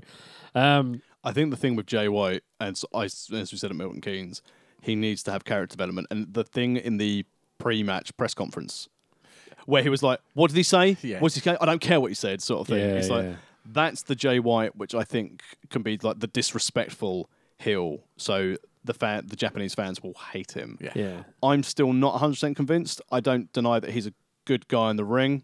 I think Gato having a manager is the best thing for him. I'd worry if he was out by himself at the moment. I'm less so, to be honest.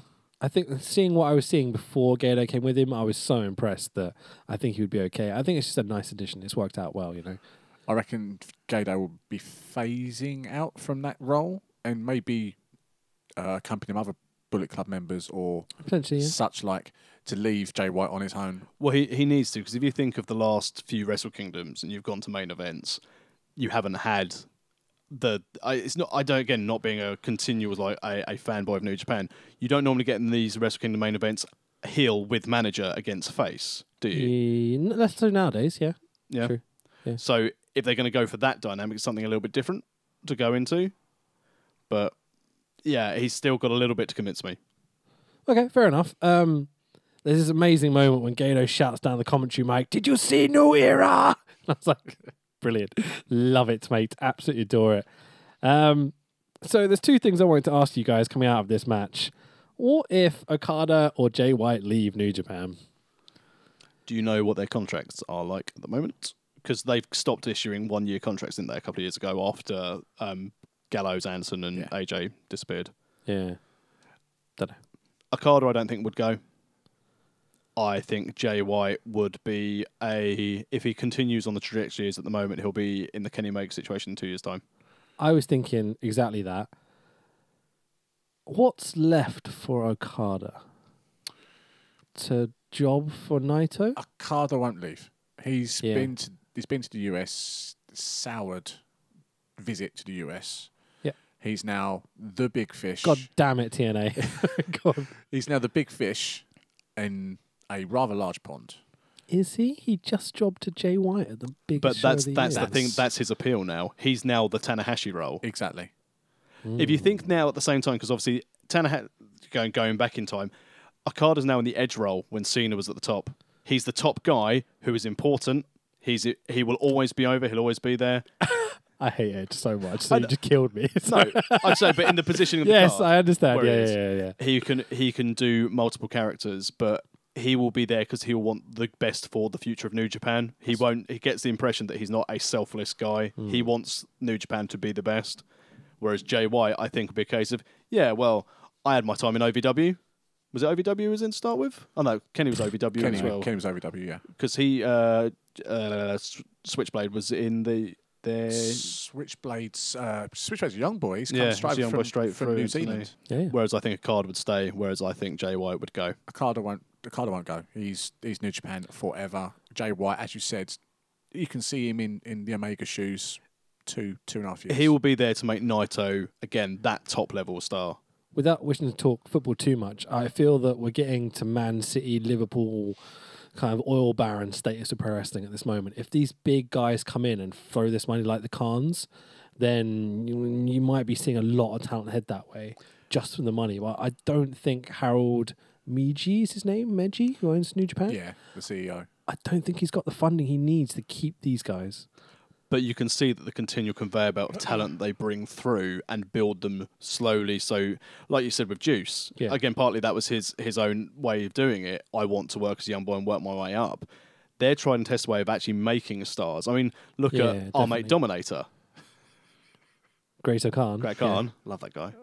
He's awesome. I love that guy. Yeah, I know you're not a fan, but he's out doing the tours. Yeah. And they are going to build him to be something quite important, I Did think. you not like his Young Lions matches? You must have seen some. What, Dominators? Yeah. No. Really? No. Not a fan? Okay. As someone who uses a Mongolian chop 90% of the match does not do it for me. He's Mongolian. I don't give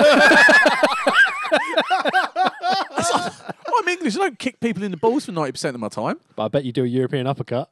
Only when the wife's not looking, I do it to my son. but I don't know. It just doesn't. It's just all Europeans do a European uppercut. I'm throwing it out there. They do. I just don't get Dominic. I get his character. I just don't like his moveset. He needs to change it up and stop relying on fucking Mongolian chops. Okay. So yeah, Okada Jay White is my favourite match of the night. Greatest match I've ever seen. Being serious this time, it's actually really fucking good. And I love the throwing at the end with, I assumed Okada was going to win the whole time. And I'm really happy Jay White won it. And we needed a heel victory. So, moving on. This awesome video package for the Jericho Tetsuya Naito match. Now, this was made a no disqualification match the night before. Because Jericho press can't work conference. anymore because he's old. Oh, Sad, brutal. Sad but true. I'm sick. Fuck you guys. He's I'm one of the greatest workers out there. Yeah. He's one of the greatest wrestlers of all time, but I'm just sick to death of him. Jericho. Yep. Really? You're sick of Jericho? I wouldn't I go am. that far. But you watch WWE still? Yeah, because he's not there. I When was Jericho just last in brutal. WWE? A couple of years. No, I'm aware, yeah. But, like, come on. I'm not sick of Jericho, but Jericho sticks his fucking nose in everything to try and make it about Jericho. Jericho signed for AEW because he thought he'd be the big name, and then he wants AEW probably to be about it. It's even his promotion was like, Come I don't on, dude. need the money. It's like, all right, prick. I don't need the money. He's a heel.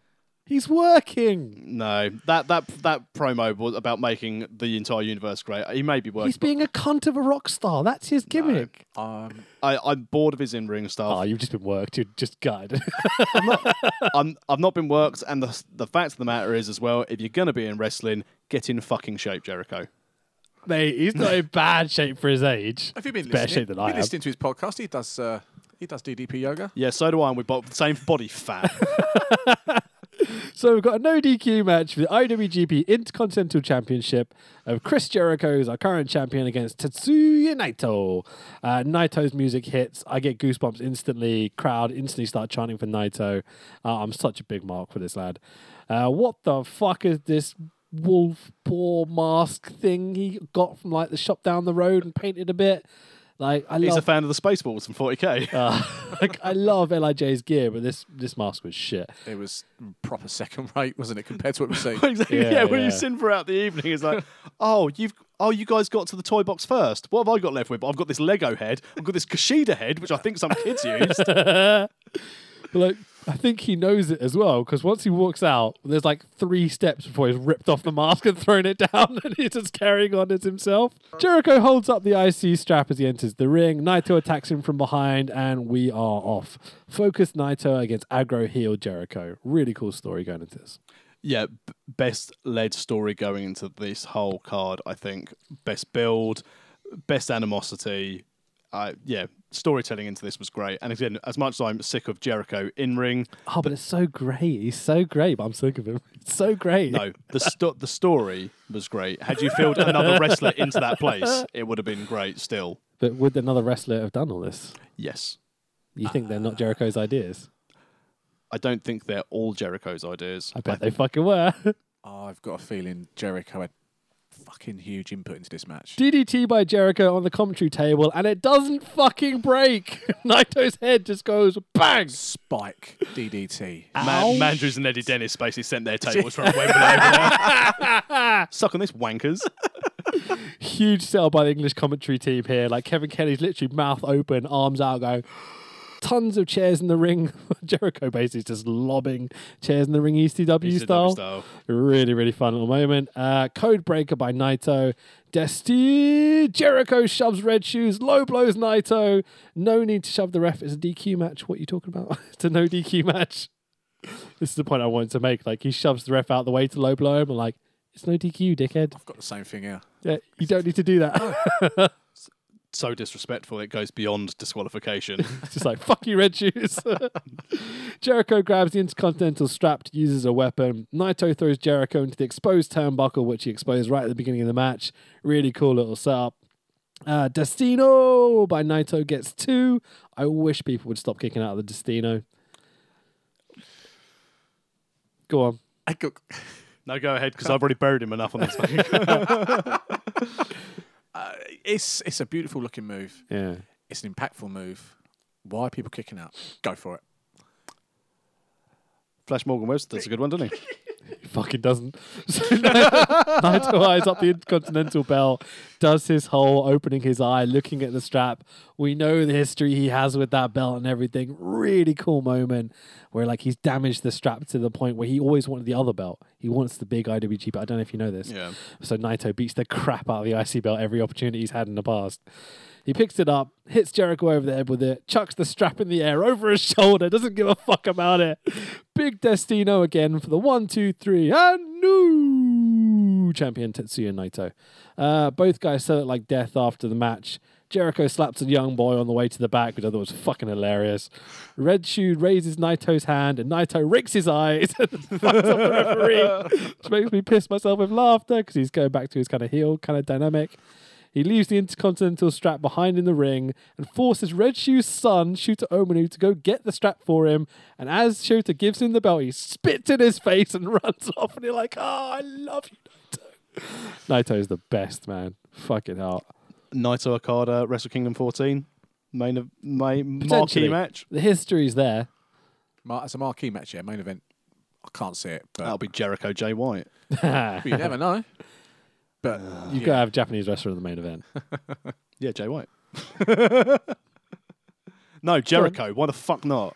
What do we think of this match and their runs and the build? And Naito's good, isn't he? Yeah. he is very good. In fairness, the storytelling in this was good. My beef with Jericho is the fact it's just his fingerprints all over so many things because he thinks it's all about him. The match itself was good. The build was good. As you said, there will be a lot of Jericho fingerprint all over this because he does know what he's doing. I just wish he'd fuck off. Fair enough. The match was great. This story's nearly a year, isn't it? In the making. It was Dominion when they lost the bloody hell. belt, wasn't Was it? it Dominion? Was it Oh, Dominion? it was when he- Dominion. Yeah. It was. That was June, July time. But still, But it was before that because it was straight after Wrestle Kingdom last Yeah, it's year. New that he Year's called out Dash he Naito, attacked wasn't him. it? New Year's Dash. Oh yeah, last it year, he was. attacked It was because we never expected Jericho to be there. him. No. Yeah, So cool moment. a year in the making. The match was great. Another one of Jericho's great ideas. Jericho can suck my hairy, salty balls. Do you think this match was better than the match at Dominion? Yes, I do. Yeah, I thought so. It had the ending I wanted. I'm So, not- I mean, that made So it the for ending me. I wanted. Just with his eyeing up the belt at the end and the history and everything. Like, I'm not just sure so it's cool. better than the Evil match from October, November. I reckon Hmm. that's better than this one. But it was still a effing great match. It's good work for an old boy. Well, was he 48? I'll take Is he that old now? Yeah, I think he is. I'm sure I see he's 48. You want him to be ripped like Taiji Shibori. He's like, come on, dude. He's old and fat. Like, let him work. Like, He's an old and fat rock star. he'd be great for AEW, man, just as the veteran. As long as he doesn't push himself to the top. Well, this and is all that this sort is the of stuff. concern, and they were saying that his contract's slightly different, that he can still work for New Japan. Yeah. I mean, you can't side Jericho down, I don't think, at this point. So I hope they have him, New Japan have him for a very long time. With Jericho, it's probably as much as a handshake. That's all I you need with really him, you hope know? they've signed Goldberg and they can go Goldberg Jericho Oh, again. for fuck's sake. Does have a fucking lovely cruise. And I'd definitely go on it. On our world tour, well, it depends what sort of level it was. You know, what the all Surrounded by smelly inclusive. wrestlering fans for like a week or whatever. I couldn't do it. That was four days, wasn't it, that cruise? Maybe we'll do too Royal bad. Caribbean and watch it like on stream. Different boat, different part of the world. Oh, that's quite a good idea. Yeah. Love my cruise I was on. But anyway, I've never done a cruise. You ever done a cruise? Never done a cruise. How could you not a middle class cunt? hello, the open of the podcast. Just joking. It's funny because it's true. No, I thought about doing it a few times, you know, but whatever. So I'll choke. Oh, shit. Wow. So There's a t-shirt to be made. am I Picture of gonna- a boat. So Kenny's last line in this opening package is talking to Tanahashi. Only job you have here, jobber in the battle royal. Oh, deep snap. cuts, deep cuts on the way out. And I think he's taken some of the stuff that Tanner said in these kind of press conferences personally. Well, yeah, because essentially he's calling them out. He's saying, you're abandoning us.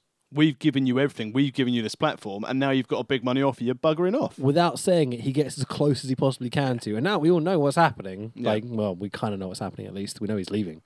And it's all makes a lot more sense. Like, I don't know. I wish they'd almost announced the AEW stuff before this so that we could know that But they there was could. something they up couldn't. almost. They couldn't. Of course They- you couldn't. yeah. Yeah. But, and also, it would have killed Well, it was all of technically New announced Japan before, stories. but Kenny's leaving wasn't. Yeah. Yeah, but it would have killed all of New Japan stories in Wrestle Kingdom because they knew. I mean, it's obvious we went for the card. We'll see what happens in this main event, but so far everyone's dropped their belts. I wonder if everyone losing the belts is a setup so that Omega retains. Let's find out. So Kenny Omega is our champion versus Hiroshi Tanahashi. Oh, go Ace! Do do do do do do do do. I'm obsessed with this music. I love it so much. Like I know everyone loves the old Tanahashi music. I do as well. But it's so cheesy and it suits him and it's the old air guitar bullshit, you know? I don't know. I like it. I like shouting Go Ace every now and again. My favorite thing about Tanahashi over the last year is that, you know, he gets to the chorus and goes down, down, down, down, down, Go Ace, down, down, down, down. There's only two of them. Yeah. Tanner always does three. Three. He always misses the last one of this. He always goes, Go Ace. And it doesn't happen on the music. And it's like, oh, I love you so much. Kenny's music drops out on his entrance. And we get this epic 8-bit game video kind of presentation and this awesome cheesy video game music as well. Do either of you get the reference? There was a reference in the music somewhere here that someone was talking about on Twitter, but I didn't have time to I look it don't up. know. All I know is that he's a big gaming fan and Yeah. he'll probably tag someone with Xavier Woods on YouTube. Yeah. We're done one thing together. The graphics was from something called Undertale, which I have no idea what it is. Okay. But I did read that, and I think the music's from a Final Fantasy game because he came out dressed as a Final Fantasy character. Yeah, the whole One Wing Angel Yeah. thing that Kenny does is from Final Fantasy. Yeah. I know that much, at least. So This is all lost on me. There's going to be some awesome wrestling nerds out there that are going to know all this and be like, you fucking idiots, never listen to this again because you don't know it. But like, yeah, we'll never play Final Fantasy. That's all right, wrestling fans. I can tell you all about different types of caviar. Fucking hell, mate. Middle Don't class do yourself any favours, like relating to the working class. Have you not seen who listens to our podcast? It's like it's the elite. Is it? You know that advert for Elite Singles? It's those wrestling fans who can't get people, but they've got over 50 grand a year salary. Check it out, our sponsors, elitesingles.co.uk. Slow, tense build, knuckle locks, frustration from both guys. Commentary to a great job of putting over the heat between the two and the stylistic kind of like tensions, I guess we can call it. So Omega slams Tanner onto the edge of the Japanese commentary table. Looks absolutely brutal. Rise of the Terminator dive to the entrance ramp. Where is your murder clown when you need him? Tanner barely catches him. Got it in, at least one. Yes. Tanner barely catches him. Almost drops him on his head on the edge of this little entrance ramp thing we're talking about. Nasty. Again, flashbacks to Rick Rude and the back injury and stuff. I seriously panicked for a second. I thought he was fucking dead. But thankfully he's okay. So, Tanahashi hits a Styles Clash, which is a strong message to Omega. Because Omega's the one that put out Kenny to AJ Styles when the Bullet Club and everything. I thought it was a really cool moment.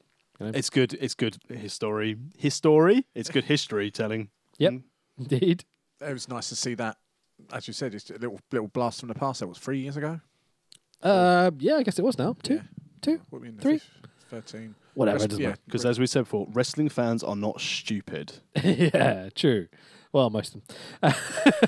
Tanner up top hits the high fly, but Kenny gets his knees up at the very last second, digs them straight into his ribs, like, that must have fucking hurt. So Tanner sets up Kenny on the table. High fly flow from the top of the ropes to the outside, but Kenny moves, so Tanner crashes through the table. Big spot of the night. And Chris Charlton has a great call here, the other guy in commentary. He says Chekhov's gun is smoking. So he's talking about how Kenny uses how Tanner was talking about Kenny using tables, now his style isn't classy and all this sort of thing. Tanner goes for that one big spot and fucks it up and crashes out on it. Yep, great Again. telling. Like, people complain that Japanese wrestling doesn't have storytelling. I'm like, what the fuck are you watching? Because this is beyond anything WWE have done in years. And in fairness, every match throughout this card had storytelling start to finish. Yeah. Absolutely. I'm just convinced by the whole thing. Omega powerbombs the shit out of Tanner a bunch of times, gets a very close 2-4, which is, in anywhere else in the world, is a clear 3. But in Japan, we spent Main ages event. doing that last 4. Yeah. Like how El Hebner used to count like the last pinfall of the biggest WrestleMania match. He would always count it ridiculously slowly just to make sure that everyone kind of counts along and little things like that. I need more of in pro wrestling. Kenny chokes Tanner, going full black hat heel at this point because he's getting frustrated that he can't put him away. Sling blade by Omega, high fly flow by Omega, and Tanner kicks out at 1. They're like, Absolutely great spot. I needed a moment to pop me in this match, and that was it for me. I don't do Hogan spots that much, but man, that was amazingly good. Yeah, Tanner kicking out of his 2 finishes at 1 Yeah. when Omega's doing them. You're like, you can't work my style. It's this story. It's really clever. Many, many V triggers by Omega. That move is oversaturated. Oversaturated. Yeah. Yeah, that used to be really over with me. Now he does it. I'm like, it's a knee strike. Yeah, cool. Followed by, this isn't going to finish anyone. We're going to see about 12 of these. Yeah, Yeah. another one. And 20 a another one. match. Yeah. Boring. Goes for the one wing angel, reversed into an inverted Rana by Tanner. How the fuck do you do that? But that was pretty impressive. Tanner struggles to hop over the top rope, but still hits the aces high, the standing high fly flow when the guy's standing. Hops back over the rope this time. No struggle this time. High fly flow by Tanner. Gets a 1, 2, and Kenny kicks out. Tanner back up again, but V triggers by Omega. Top rope dragon suplex by Kenny. Holy fucking shit, I thought he was going to die. Thank God Tanner over-rotated and flat bumped, because this could have been Awful. scary. Could have been It's an awful. old man taking a dragon fucking suplex off the top rope. Like, yeah, no thank you. Guess what happens next? V-trigger, V-trigger, V-trigger. It's like playing those cunts that spam them in the games, that spam the special moves. Again, getting those moves while he's allowed to use them. Yeah, true. 1 wing, no! Tanner counters again. Sling blade by Tanner. Hops over the top rope. Up top. High fly flow hits clean for the 1, 2, 3. And your winner and new 67th IWGP Heavyweight Champion, Hiroshi Tanahashi. His 8th championship run. Wow. Good. Not better than I expected, to be honest. I was invested so much in that match, and I didn't think I would be. Okay. I came for Ibushi and Ospreay, Yeah. and I walked away talking about that match. Just under 40 minutes, and it didn't seem like it was 40 minutes, did it? Yeah. Felt like 15, 20 Yeah. comfortably. I didn't realize, as soon as you said that, I was like, whoa, 40 minutes? Yeah, 38 minutes and change. Wow. But I think as well, if you think about that, we had Jericho Naito was 14 minutes, 18 seconds. Really, that short? Yeah, 14, 18. So I the would fact say you've got just- almost 3 times the amount, but they both seemed, when watching them, the same length. Yeah, that's exactly what I was going to say. Yeah, perfect. Both guys down selling the shit out of this match after it. Chris Charlton explains that Tanner's the first person ever to turn the G1 briefcase into a title win at a main event at Wrestle Kingdom, which I thought was a really cool moment. Again, Chris Charlton doing an amazing job on commentary. Doesn't speak when he doesn't need to, gets the information when he needs to, is more willing to do a bit of colour here and there as well. I was quite impressed with the boy. It's nothing to do with him that he's my friend on Twitter or nothing. Look at us, well, wrestling fan. Hi, Conan. How you doing, man? It's Tanner's emotional speech thanking the fans. Tanner thanks Shibata as well, which I thought was pretty cool for the inspiration to get back up there to this high level. Tanner does the air guitar stuff after saying that he hasn't got the energy to do it. It's super cheesy, but, go Ace! Yay! Tanner poses, walks up the ramp with Pyro. Where was Jay White to ruin all this? Because that's what I wanted to happen. Can't take that fairy tale moment, though, can you, from an old man? I thought that's what this is all about. I thought it was to set up like good guy Tanner against, this cunt we've got called Jay White. I was waiting for the run in or something. Yeah. But it's Wrestle Kingdom. You don't get that at Wrestle Kingdom. Well, not at the end of the fine main with it. event. Yeah. So it will happen. Yeah, I'm fine with it. It's okay. It's good. Now we know that. And when I was doing my picks, I picked Kenny to win this because I didn't think he'd be leaving. I just couldn't see it happening, but it seems like it's happening now. I've always been, as I keep on saying in previous pods, like, wait till the 4th of January, because Yeah. they're all going to go. I had originally expected him to go with Bucks and Cody. I genuinely do think he's going to go to WWE. I know everyone's thinking he's going What's your reasoning behind this? You said it a few times now, and I don't understand it. Why would he want to go to this big, over-bloated roster where he's going to get, ignored? He's potentially 35, less the money. money they're going to offer him. And the You think they're going to offer him more than the Khans will? yes. I reckon I'd be they will. shocked. I reckon they will because they really, really want him. They want him, they need a star, and he has, if he can go up to Vince McMahon and Triple H and basically say, oh, really, I'll take a year to bed in, then you're going to fuck off and do the XFL? Right, okay, well, here's the people I want to work with, and can you imagine the people who want to work with him? AJ will want to work with him, Dragon will want to work with him, Rollins will want to work with him, and already if you're thinking, that's 3 feuds, that's 1 year done, because they won't half-ass it. Great. Yeah. And yeah, AEW's a good idea. AEW is going to be fantastic. And I said to you both on group message last night, I've not been this excited about pro wrestling, considering in the last pod of last year, we put the sort of Damocles over wrestling, said it's got a 5-year shelf life. We're on D-5 years. Yeah.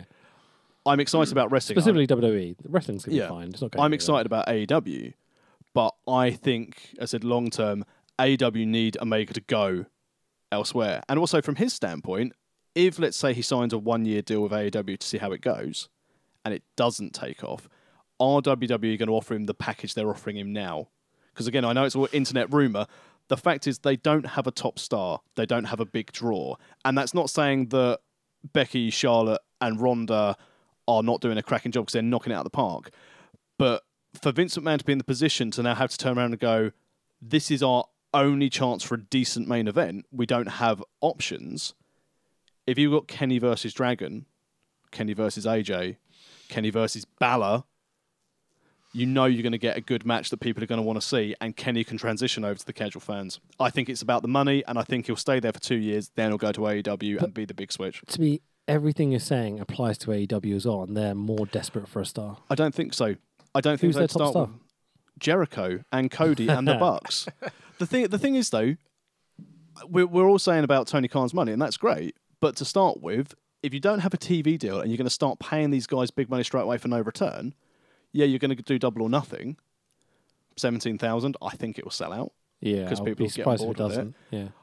I don't think he'll sign a long-term deal with WWE. I think he'll sign for 2 years, and he'll go to AEW after that once it's all established. I just don't get the logic. I don't see why he'd do that this late in his career. I think he's made enough money from New Japan. He doesn't need to. If Kenny's got the insurances from Uncle Vince and from Triple H, that he can get exactly what you just said there with those feuds or guarantees of being on top at least, I reckon he'll go. If he doesn't get them, I don't know what he's going to do. I'd be very surprised if he didn't have WWE. I think going to AEW is a risky option. I don't think it's going to fall on its arse. I think it's going to be at least moderately successful. I want it to be the best thing ever. I want it to be network TV deal. I want to have streaming services. I want it to have content. But again, the Khans are running a business. They want big stars. But if they want big stars, to put it out there, who would you consider at the moment would be a bigger marquee name? Would they throw that money at Kenny Omega, or would they throw that money at CM Punk? Oh, God, no. I think CM Punk's done. I don't think he wants anything to do with the wrestling at all. No, but he's now luring. He's now wavering on his. I'm never going to Let me risk it. explain my logic between why I think Kenny's going to go to AEW, right? Firstly, on the BTE stuff, they're still involving Kenny in that storyline and stuff, and I don't know why they'd be doing that for another company. If Kenny goes to All Elite, he's the biggest fish in a very small pond at this point, right? If it goes really well and he makes a fuckload of money, he's the top star. He's the guy that made it happen. He goes down in history as one of the greatest guys ever, right? One of the most influential guys ever. If it all crashes and burns, goes to WWE. I'll switch it to the other side of things, though.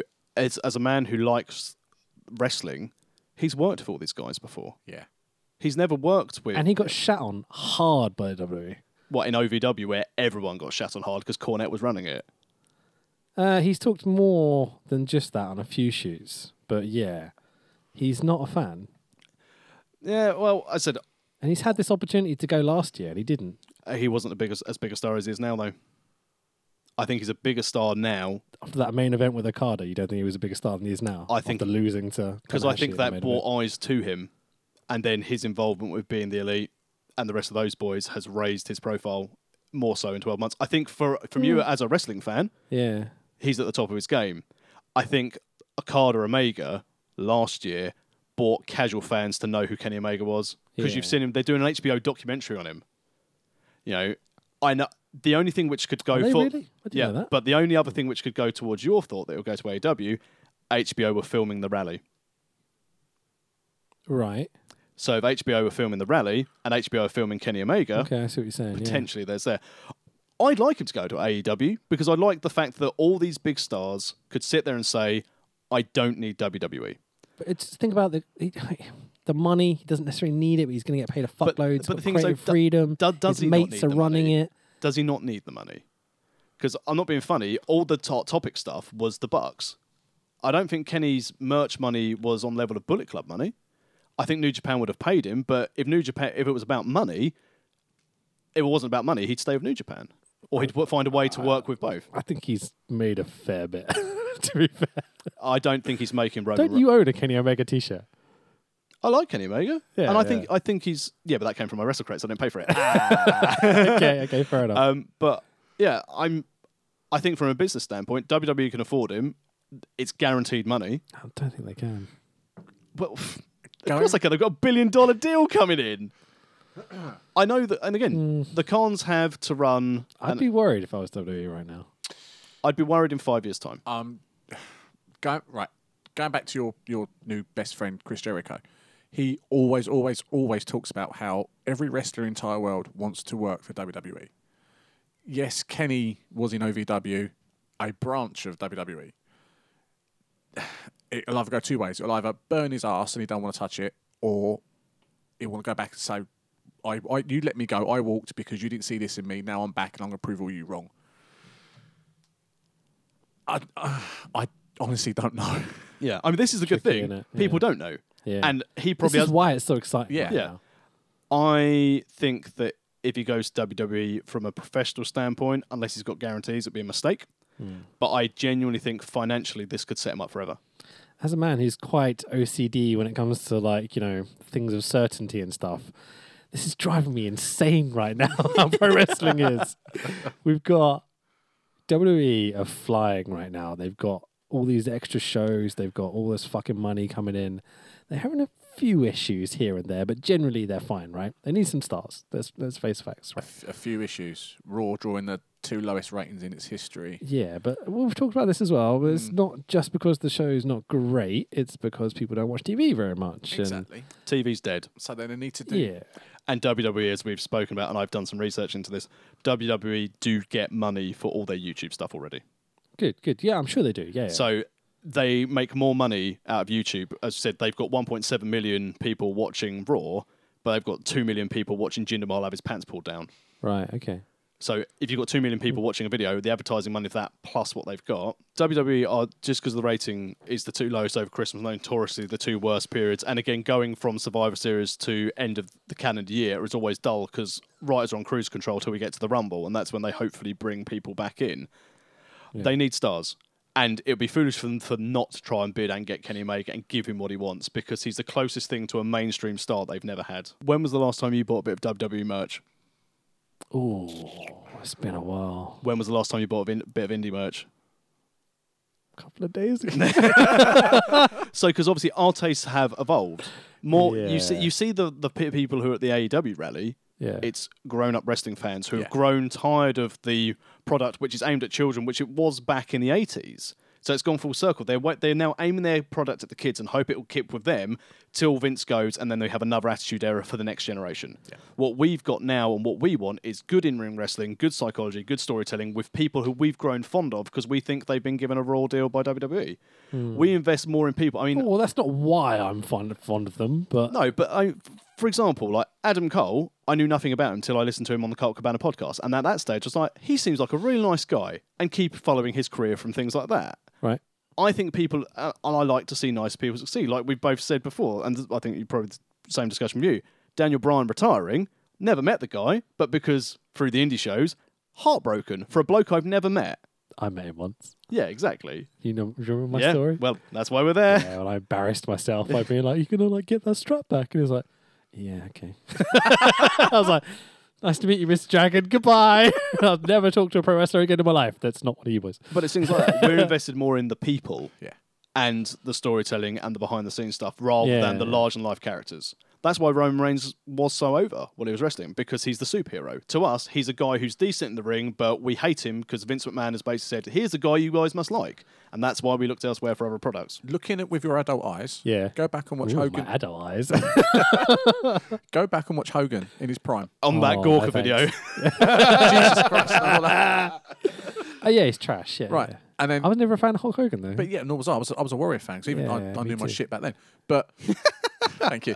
But Well, Queering maybe... doesn't make the world go round. Go on.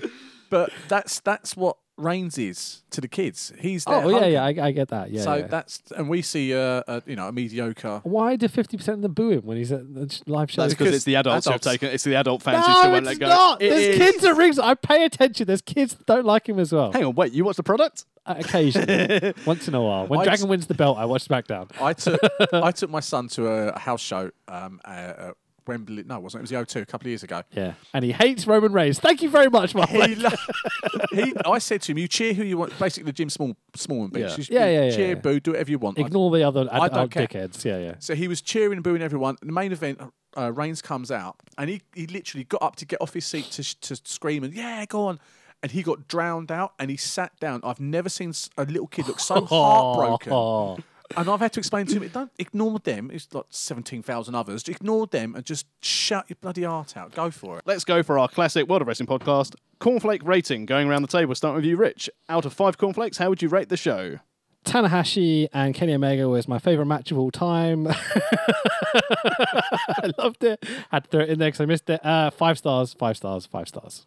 I can't doubt it in any way, shape, or form. 5 stars in the Loved Tokyo it. Dome. Absolutely, mate. Can we go 6 cornflakes? And not quite, because it didn't have that big main event I wanted. But I'll take it good 5, solid 5. I'm going to go 4.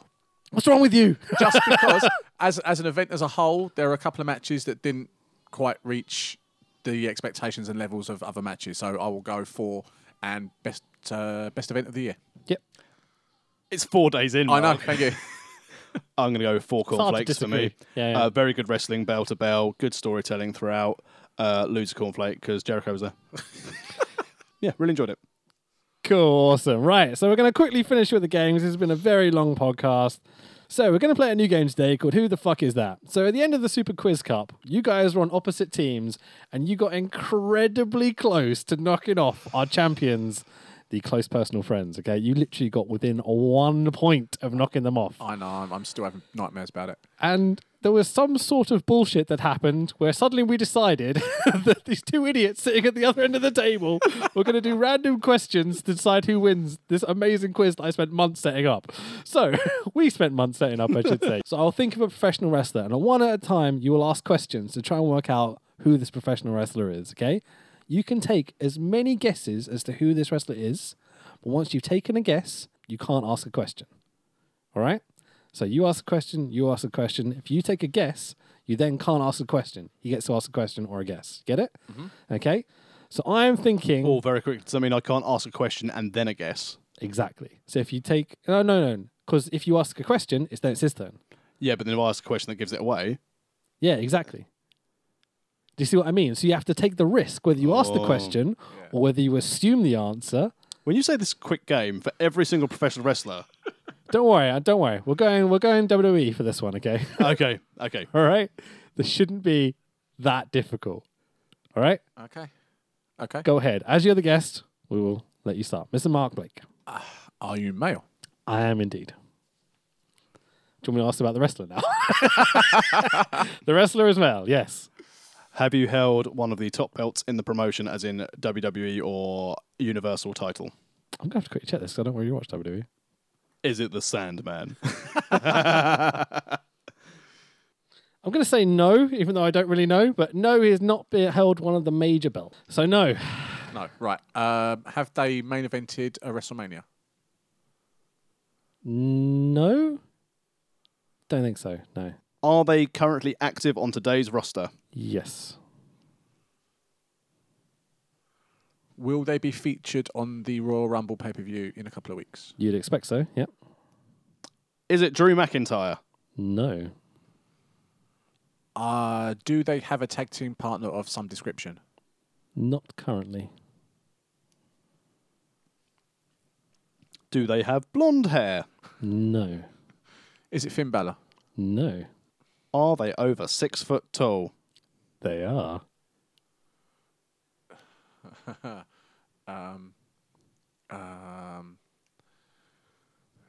Is it Braun Strowman? Oh, we have a winner. I was going to say that. Fuck.